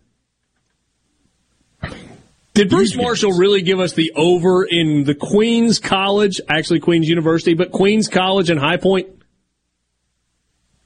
He basically took us for a bunch of degenerates. That's what just happened there. He's like, no. These guys will bet anything. Just like, man, is there anything on the board you like tonight? He was like, yes, as a matter of fact, there is. Queens College. Had Vandy favored at home by 14 tonight against Grambling. Vandy has not been very good this year. 5-4 to start the season. They are coming off a win over Pittsburgh. Kevin Stallings. I said their former coach is now the former coach at Pittsburgh also. You know what's crazy? Yeah. Florida State and Louisville have a combined 1 win. Louisville is trash. Ooh. Like bad. And their coach said so today that they're not at rock bottom. Keep digging, Kenny. What is rock bottom then? Man. Louisville and Florida State play each other tomorrow in a conference game. 0-8 Louisville. Yep. 0-1 in the league. 1-9 Florida State. 0-1 in the league. Florida State's a 9.5-point favorite. Listen to this. So, Louisville, we might should have known something when they lost to Bellarmine in the season opener by 1. And then they lost to Wright State by 1. And then they lost to App State by 1. Okay, now they're snake bit. They're 0-3. 3 losses by a combined 3 points. Then they got boat raced by Arkansas. And then Texas Tech beat them 70-38. I think both of those were in Maui. And then Cincinnati beat them by 19. And then Maryland beat them by 25. And then Miami beat them by 27. They're not just losing. They are getting absolutely skull-dragged every time they step on the floor. How bad do you have to be as a team to be nearly a double-digit underdog to a 1-9 team? I mean, that says it all. This is Louisville, by the way. Louisville. This is not, random directional university. This is one of the best college basketball programs in history. Oof. Man, Leonard Hamilton's done such a good job at Florida State. Their only win is against Mercer. They beat them 81-72. Florida State was, I guess, in that tournament. Florida State's been one of the best programs in the ACC. Now they're awful. Yeah. They were in that tournament that Ole Miss played in Orlando because they had losses to Siena and Stanford. Those are two teams that Ole Miss beat down in Orlando at the Disney tournament.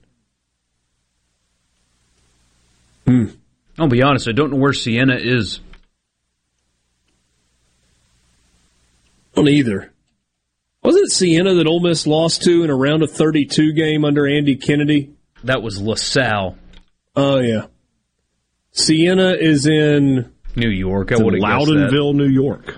That's LaSalle. It feels like every university you don't know is in New York. There's a lot of colleges in New York. They're all small, though, except for, like, Syracuse. Buffalo's I don't know. Like, some of the SUNY well, I mean, in terms of athletics, like, NYU is a massive school, but, you know, they don't have any sports. Yeah.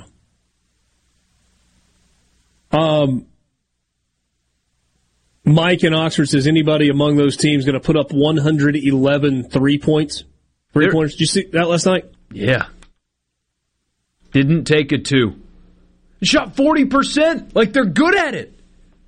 If you're going to shoot 40% from 3, shoot 3s. I mean, it's an extra point every time. Just shoot it. Analytics say the mid-range is coming back to the NBA, though. I love to see it. I love a good mid-range game. And it's coming back slowly. Jason tells us, Bruce joined us from Switzerland, which is where one of his daughters live, and they go one or two times a year. Jason says it might snow in Vegas during coming up on Sunday night. Big storm coming. Send that our way. Stays near your villa in Stade. Would you love to go to Switzerland one day? I would love to go.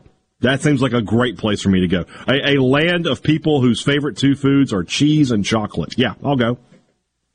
And they're not really looking to fight anybody. No, it's laid back. I bet there's a lot of great Swiss beers up there in the Alps. I'd probably have a great time. 5 o'clock hour is on the way. Mention it easy. Just kind of loose and easy on a Friday with you. Nothing off the board. I will tell you we've got the college football fix when we come back, then a Food Friday, and then we'll ease into the weekend after that. Sports Talk Mississippi in the Pearl River Resort Studios. 1 hour left. We'll be right back. Hey, Santa Claus. Hey, Santa Claus.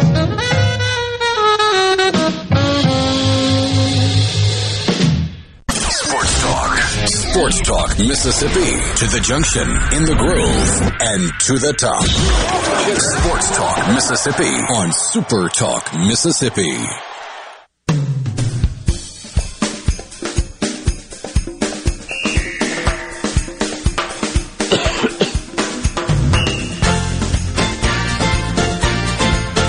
Sorry about that.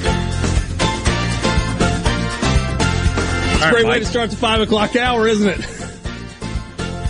Sports Talk Mississippi with you in the Pearl River Resort Studios. Richard Cross, Brian Haydad, Michael Borky, thank you for being with us. Welcome to the weekend. Want to be a part of the conversation? You can join us on the C Spire text line, 601-879-4395. That is the number. If you want to give your business the edge, get gigabit fiber internet from C Spire Business. It's backed by world-class IT professionals. They live right where you do, right here in C Spire country. That simply means if something goes wrong, which is rare because the reliability is like 99.99% on C Spire's gigabit internet fiber. But in the event that something crazy does go wrong, that 1/1000% of a time, they're right there to help you, to get it fixed, to get you back online, to get you going, because that's what your business needs. Check them out online, cspire.com/business. Be sure to check out if you're out and about looking for something to do this weekend. How about the sports book at the Golden Moon Casino? Got a lot of NFL coming up on Sunday. Bunch of college hoops coming up tomorrow. Army, Navy tomorrow as well. Check them out. PearlRiverResort.com. The Golden Moon Casino. That's where the sports book is. All right. Time right now for the college football fix.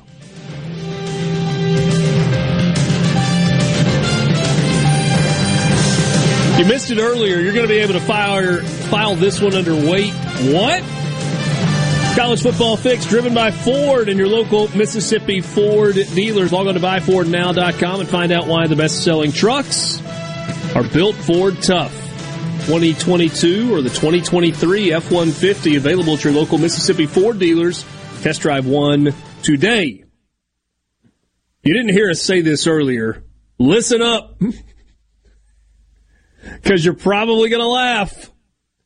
Bobby Petrino, former head coach at Louisville, former head coach of the Atlanta Falcons, again a head coach at Louisville, head coach at Arkansas, rode out of town on a Harley, wasn't really invited back, got back into the game, current head coach at Missouri State, candidate to be the offensive coordinator under one Fisher, Jimbo at Texas A&M. Tell me more. Tell me more. Let's look at this from two different perspectives. From a football-only perspective, Bobby Petrino is one of the best play callers in all of football. The man knows how to run innovative offense. He knows how to incorporate the passing game. His teams can run the ball effectively.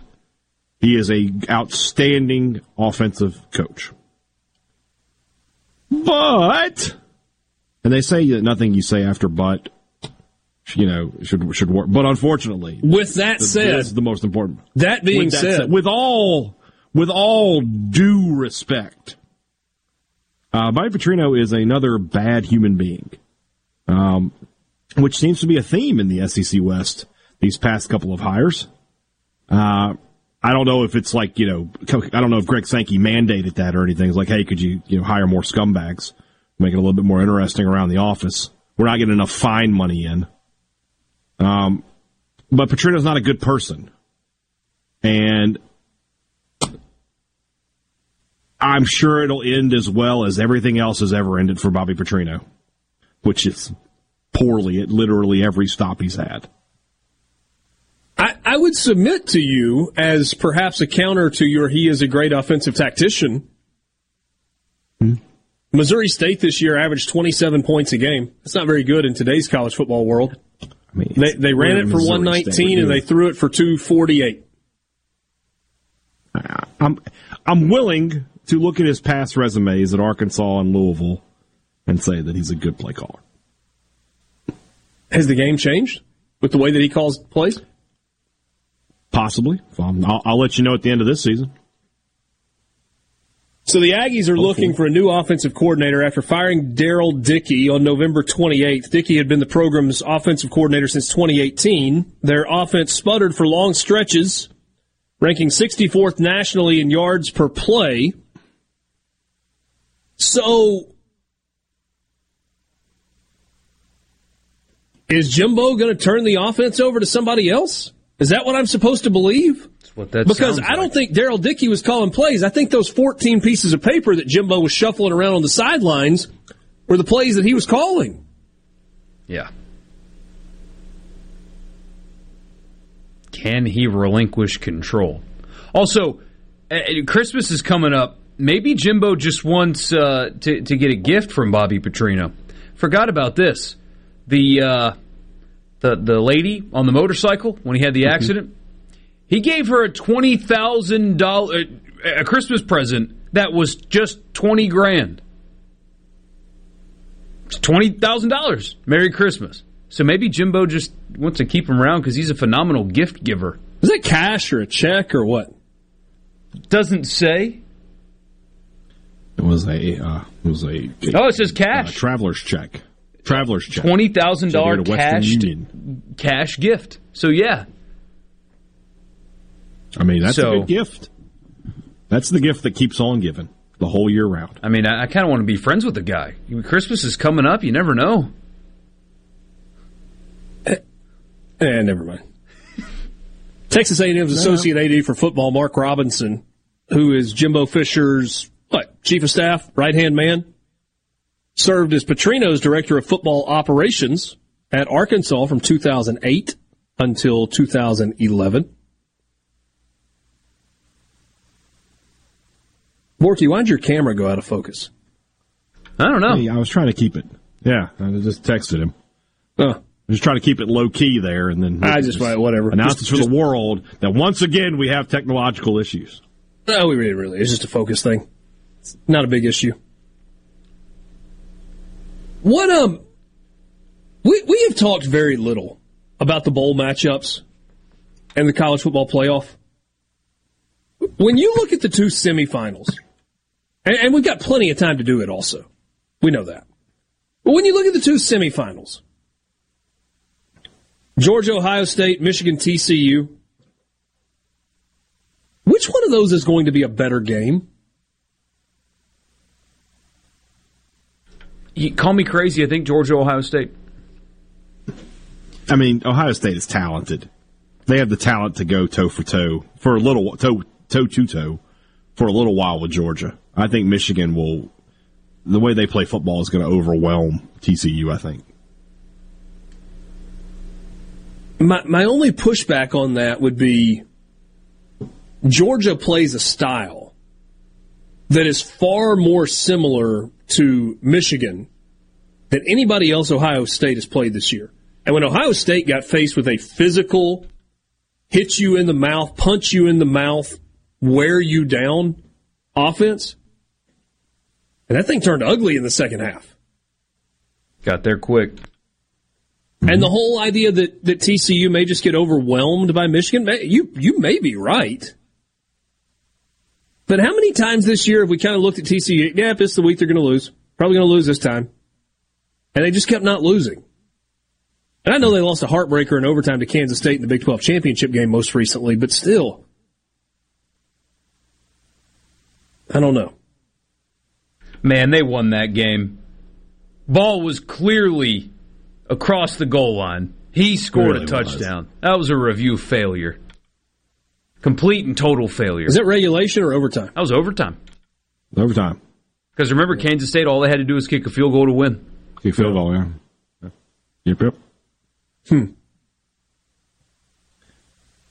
I mean, if we asked this question like 4 weeks ago, we're thinking we're getting Georgia, Ohio State in the semis. We're like, oh my gosh, that'll be a titanic matchup. He lost power. We lost him. The technical issues just keep on coming. We are just crawling into this weekend, but that's okay. We'll get to talk food in a second. That'll reset things. Absolutely. We do have a Food Friday coming up, presented by Polk's and polksmeat.com. A couple of other things. What's going on here with the technology today? I'm back now. There's rats biting the cords or something. There better not be rats. I will get out of here. I don't deal with the rodent. Have I told you guys a story about the exterminator in my house in Jackson? Tell it. No. So we lived in Belhaven, me and two of my buddies, and there were rats in the house. And, buddy, they were rats. They were not mice. They were freaking rats. Huge, shockingly huge animals. The exterminator discovered... rodents of unusual size. If they were nutria, it wouldn't surprise me at all. But the exterminator discovered that they were coming up through the laundry room, which was really just kind of in the hallway, from underneath the house. And so he sealed off where they were coming from and put poison in the laundry room. So the rats came up into our house, ate the poison, couldn't leave the house, and died throughout the house. So we had to wait till they all started smelling before we could find them to get them out. I was going to say, how'd that smell? There was 4 rats, and they all started smelling at different times. So we had to wait to smell dead animal before he could remove them because he plugged the hole before they were dead. Were they all just readily available there in the laundry room? No, they were all throughout the house. We'll be back. Sports Talk Mississippi. Sports Talk Mississippi. Sports. On your radio and in the game. Super Talk Mississippi. So this is Christmas. And what have you done? Another year over. And a new one just begun. And so this is Christmas. I hope you had fun. The near and the dear ones, the old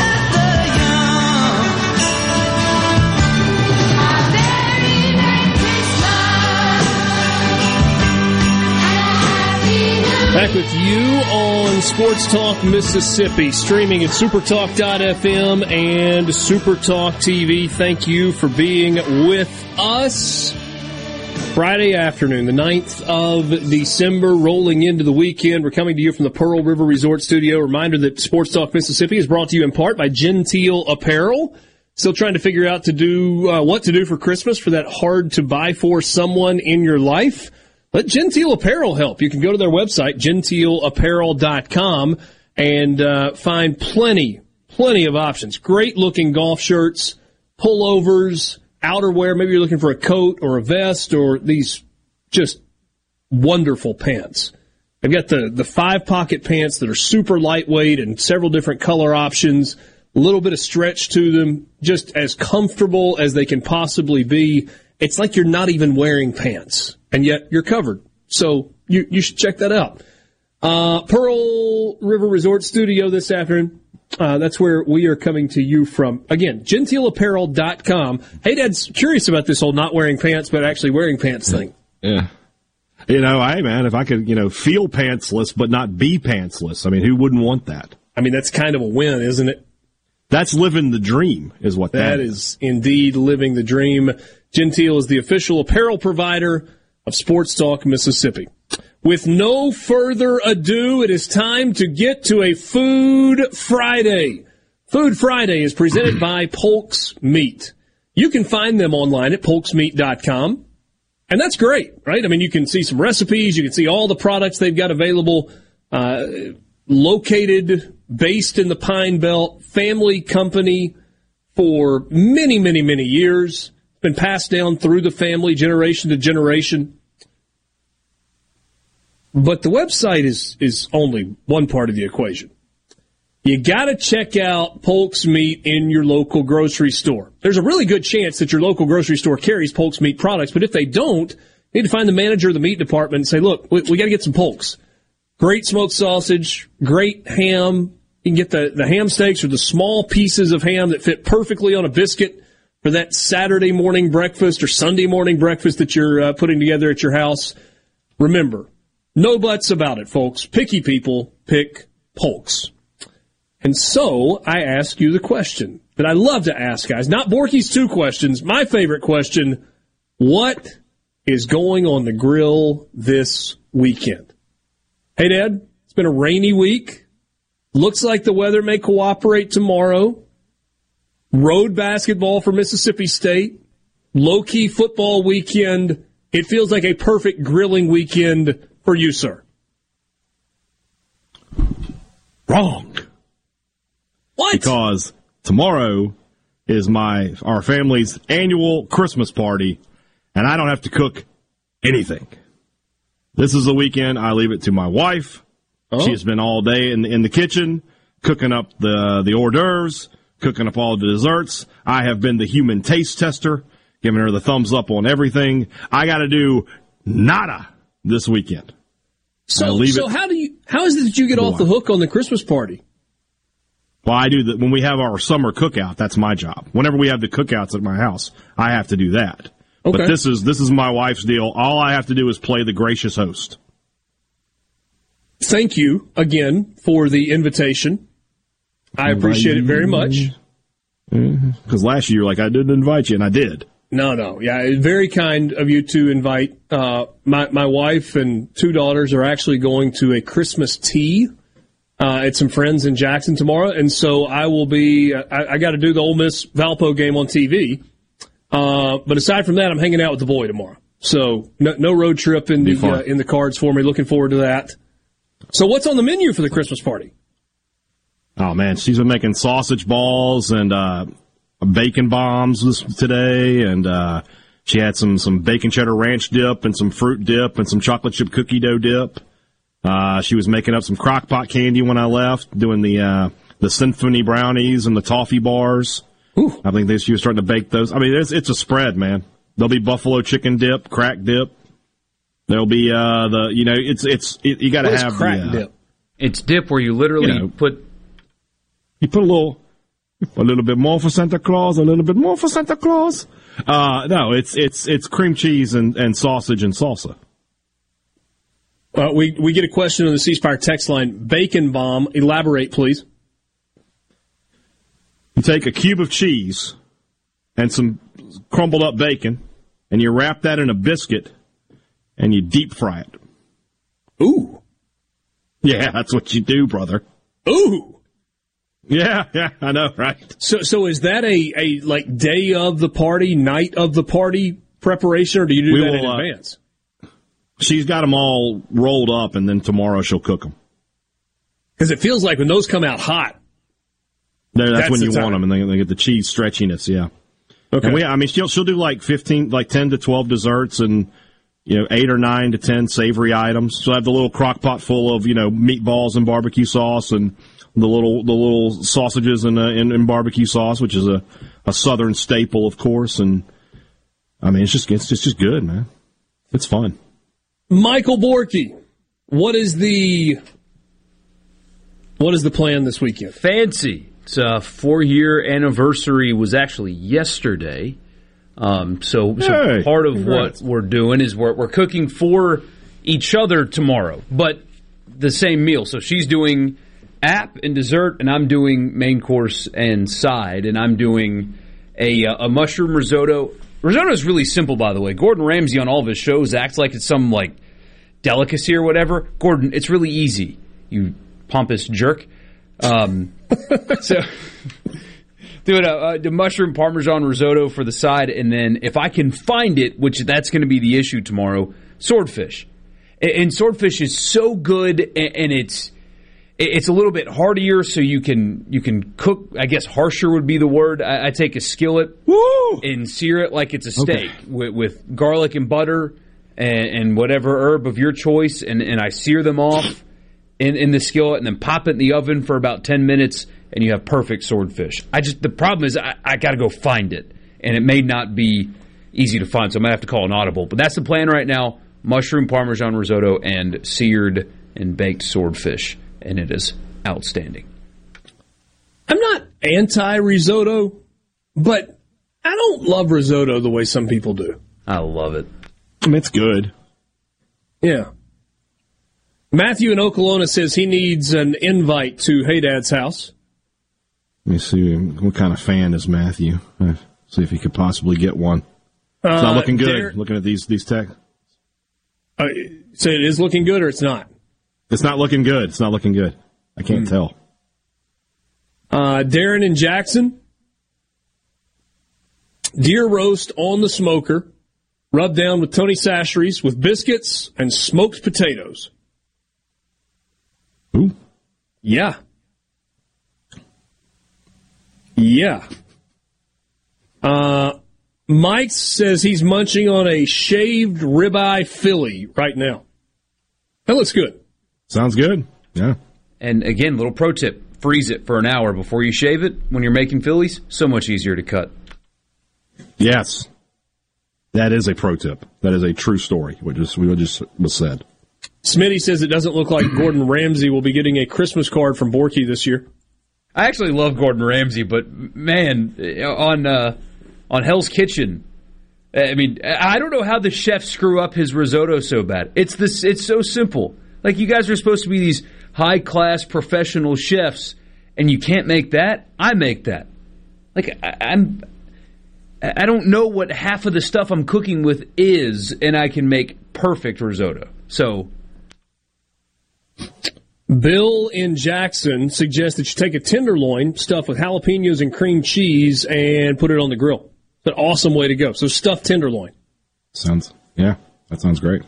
If you guys do a tenderloin, especially a beef tenderloin, are you okay with messing with it like that? Or is it, nah, this is a piece of meat that's good enough, it just kind of stands on its own? I can live with both. If it tastes good, it tastes good. Okay. I think that would just be hard, Christmas Eve dinner or Christmas Day dinner. You got that beautiful tenderloin to feed. I wouldn't do it for Christmas Day, but if I was just cooking out, having a cookout, that might be something I would fool around and do. It's something I'm doing in the summer. But yeah, a big dinner like that. No, I'm going to stay to the classics. Yeah, I love it. Love it. That's your Food Friday presented by Polk's. You got any other stuff that you're cooking? You can shoot it over our way. We'll talk about it coming up next. When you go to the grocery store, look for that blue and yellow label from Polk's Meat Products. Polk's Meat, because picky people pick Polk's. We'll be right back.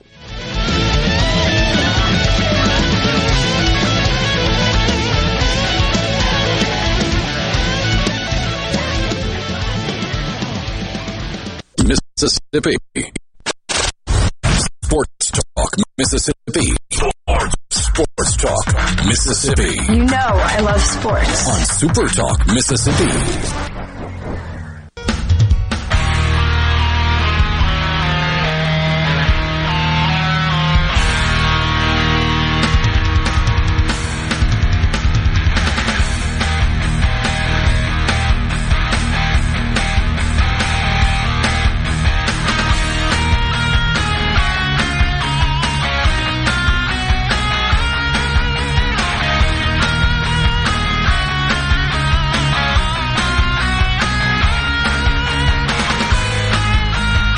Back with you on Sports Talk Mississippi. Thanks for being with us on this Friday afternoon. About half an hour left with you. MJ Daniels, highly sought after coming out of high school. Battle between Ole Miss and Mississippi State. Ultimately went to Ole Miss. Caused angst in certain areas. Never really played. Played a little bit, but not a lot. And entered the transfer portal and has committed to Southern Miss. So we talked about this a lot last year. Guys from Mississippi State, for one reason or another, entering the transfer portal. Guys from Ole Miss, for one reason or another, entering the transfer portal and choosing Southern Miss. And if you look at this season from Southern Miss, some of those guys were impact players for the Golden Eagles. This is a nice pickup. It's smart roster building. And I said that on Twitter, and I even prefaced it with, I know this is going to get taken the wrong way, but whatever. And guess what? My group of Southern Miss fans took it the wrong way. But that's okay, because it's brilliant roster building. You know that players from the SEC schools in your state are going to hit the transfer portal. That is how it works now. There is going forever. There's going to be roster attrition at Ole Miss and Mississippi State. It's just going to happen, more so than it ever has before. And so you sit here with your ties to the state and your relationships with high school coaches and stuff all over the state. And when somebody that is a talented football player that just got recruited over, that was Daniels' thing. Maybe there's some other stuff like nuanced inside the program, but they have NFL caliber players that play in front of them. That's just how it works sometimes. But that's a 4-star player that you are not signing organically if Ole Miss or Mississippi State wants him. It's just not happening in this day and age. I was reminded that it happened in the 80s, and therefore what I'm saying today is wrong. But again, it's not happening in this day and age. So establish the relationships. Keep in contact with these players. When they go to Starkville, and for whatever reason it doesn't work out there, you can go scoop up a quality player that spent multiple years in an SEC strength and conditioning program, getting some game experience, and suddenly you're adding talent that you never would have otherwise. It's brilliant. It's exactly how Will Hall should do it. And again, here's another very talented football player added to his roster that should impact his team right away. It's a no-brainer. Of course, we do have to add MJ Daniels to the Pat Patterson list of players who flipped from State to Ole Miss and then did nothing. It's Janari a long Dean, and distinguished list. Janari Dean at Southern Miss this year, 9 games, was the second leading rusher. Played well. Look at the defensive side, Dalen Gill, third leading tackler. Big contributor there. Quentin Bivens, 12 games, 32 tackles, 5.5 TFLs, 4.5 sacks in the middle of that defensive line. Tylen Knight played in all 12 games, had 24 tackles. Everybody on this show, at least as far as I know, we're all fiscally pretty conservative guys, right? Trickle down economics. That's what this is. This is what the transfer portal gives us. The guys who can't cut it at Alabama and LSU go into the portal. State and Ole Miss grab those guys. The guys who can't cut it at State and Ole Miss go into the portal. Southern Miss gets those guys. There's some guys who can't cut it at Southern Miss. And, smaller schools get those guys. And everybody, I understand the transfer portal has a lot of big issues, and it causes a lot of headache. I get that. But these things are good. State is getting a caliber of recruit that they couldn't possibly get in some of the guys they've brought in from the portal. Jalen Green was the number 1 cornerback in the country, I think, his senior year of high school. The guy's not coming to Mississippi State. But through the portal, you got 2 years of him as a good starter.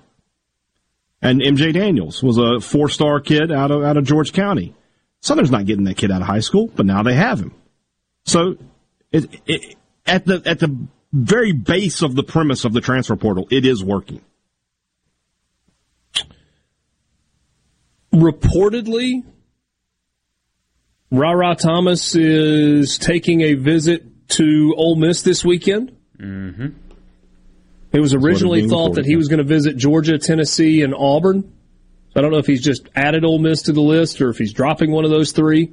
Correct me if I'm wrong, Haydad. Isn't Auburn off? And I don't know. It's hard to keep up with this stuff. When he declares, we'll know. I have no idea. Yeah. But that means something. I mean, Ole Miss needs wide receiver help. Presumably, Jonathan Mingo's gone. I guess he could return. Malik Heath is gone after having a good year. He's one of the Senior Bowl, isn't he? He's got to be gone. Yeah, just hadn't declared yet. But, I mean, they're gone. And so you're left with guys that actually, were meaningful to that team at wide receiver. It's Jordan Watkins and, Dayton Wade? And that's it. Mm-hmm. So, I mean, you need receiver help. It'll depend on money and how much they're willing to pay him and how much he's asking for, I assume. And we'll see if they're able to pull that off or if Georgia wants him more and the cycle continues.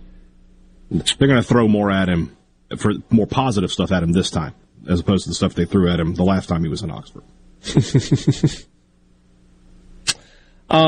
Kelly Jones, who is a guy we talked about yesterday at the Mississippi-Alabama All-Star Game, defensive back from Clarksdale, who on June 15th committed to Mississippi State. Blessed to say that I am committed to the Mississippi State University. Tagged a bunch of coaches in that, and that's pinned at the top of his Twitter profile. He is also blessed to be a 4-star. That was 19 hours ago.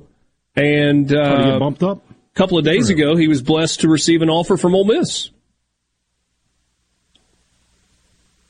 So that goes. It's blowing up. State's got a couple of transfer portal guys, too. One familiar name, we might remember, Radar Jones, who was teammates with N'Kobe Dean at Horn Lake. He's entered the portal. He'll be in Starkville this weekend, along with Western Kentucky offensive lineman Gunnar Britton. I thought last year Mason Brooks made a mistake going to Ole Miss over Mississippi State because he could have just plugged right in, air raid systems, different system at Ole Miss, and it didn't work out for him. So now one of his former teammates, is headed to Starkville for a visit. Kicker from Cincinnati, Ryan Coe, will be there. So State needs a kicker. That's a good one to look at. And then not a transfer guy, but one of Ole Miss's commits is on State's campus this weekend. Junior college offensive tackle Xavier Miller is in Starkville this weekend.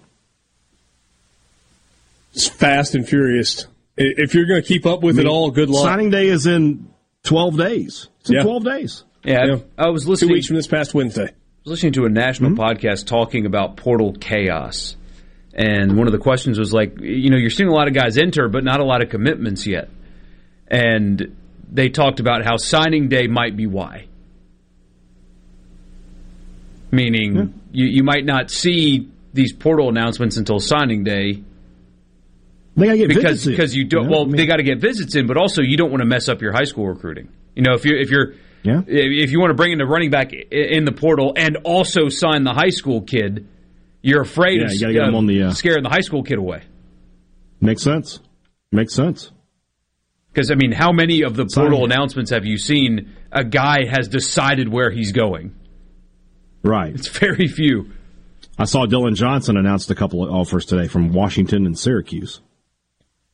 Oh. Some good offers. Does Garrett Schrader have another year at Syracuse? Schrader was a true freshman in 19, so 19, 20, 21, 22, but he would still have a redshirt year, which he doesn't need, and he also has his COVID year still available, so he should have one more year if he wants it. Yeah. UTSA's quarterback, fun fact of the day, has decided to return for his 4th year as a starter, and I believe his 7th year of college. 7 years of college down the drain. I think he's a 4-year starter, but he's a multi-year starter entering his 7th year of college. They need to get a picture of him in the sweatshirt that just says college. Yeah. And just go from there. If you don't leave with at least one graduate degree, you kind of did this wrong. You should have a graduate degree after 7 years. Now, I understand that I'm not the best one. I was 6 years of undergrad with only one degree. If I'd had one more year, I probably could have gotten a master's in something, I think. Maybe. It's just good to get to the end. It was just good to get to the end when the end finally came.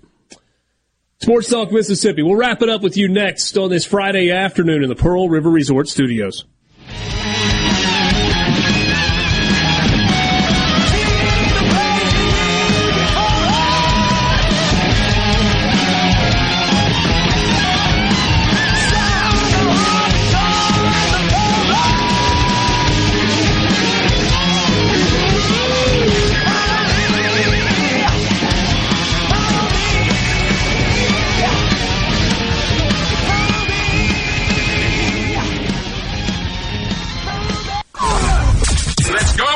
Let's go. This is your new home for exclusive sports coverage here in the Magnolia State. Sports Talk Mississippi on Super Talk Mississippi.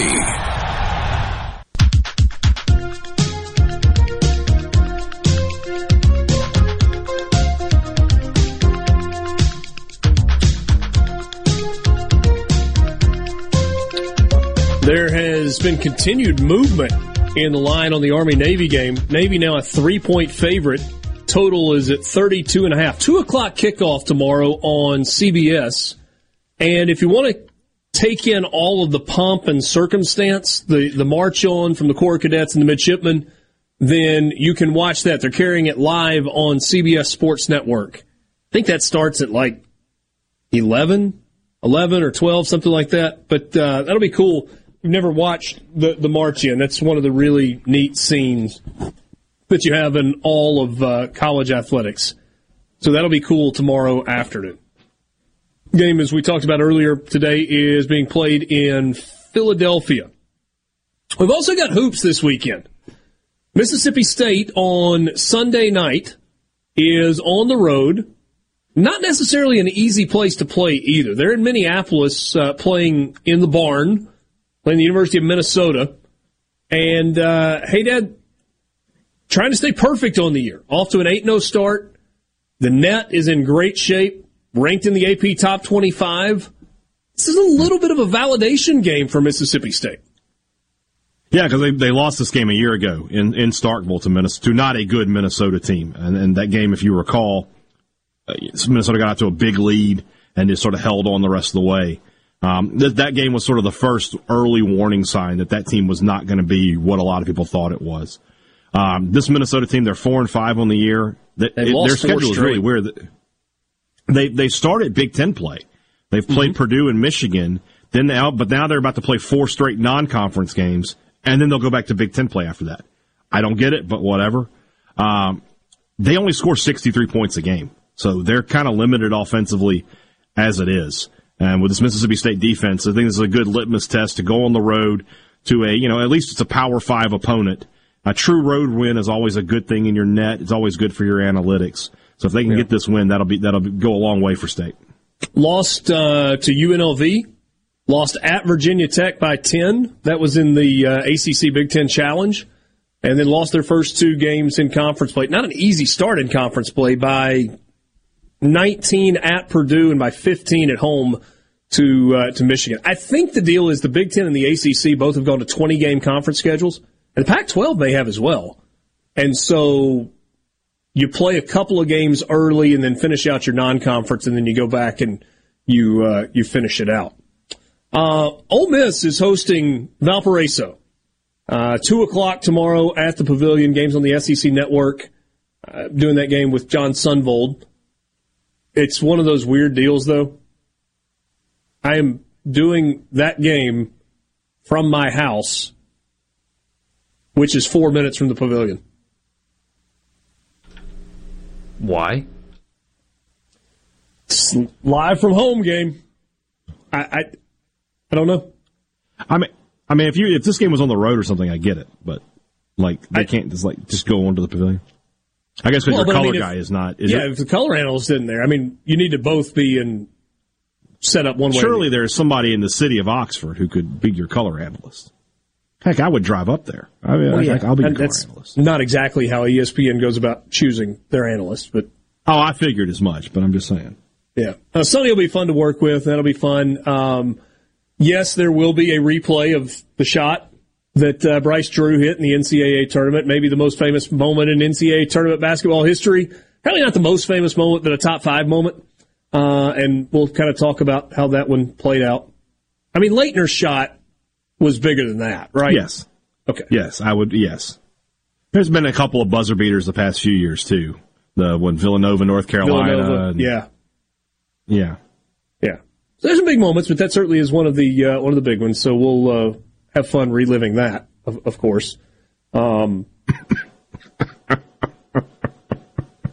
Ole Miss, started the year 6-2 or 6-0, lost their last 2 games, and so trying to kind of get back going. Deshaun Ruffin is back for Ole Miss. He played 14 minutes against Memphis. Didn't do a whole lot. Kind of just tried to jump in and go full speed, and probably not ready for that. He's practiced all week and is expected to play tomorrow, maybe even start. We'll see how that works out. So Ole Miss looking for a win against a Valpo team that just okay. I think they're 4-5 coming in. They need him to be good because that offense looked like not offense at all in Memphis. Yeah. No, you're right. And he kind of got punched in the mouth against Memphis early and then tried to come back a little. I mean, here's how big of a hole they dug themselves in. If I remember correctly, Memphis did not score a basket in the final 5 minutes and 23 seconds of the game and still won by double digits. Greg and Jackson sends us a picture of a little guy. Yeah. Congratulations, Greg. New baby. Girl.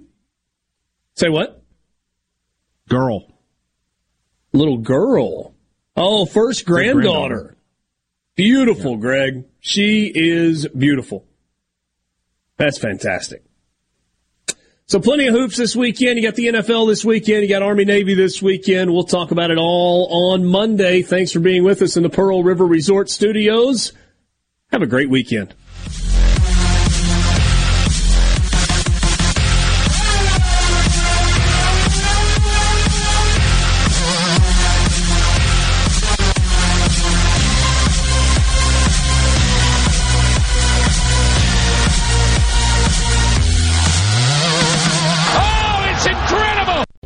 Are you a business owner looking for help with HR benefits and payroll? MWG Employer Services offers a wide range of services and can create a custom plan that fits your needs and budget. I was so overwhelmed with HR stuff, MWG Employer Services took all the stress out of it and even set up my payroll. I couldn't be happier. MWG Employer Services is here to help you succeed. Call us today at 601-206-7966 or go to MWGEmployerServices.com.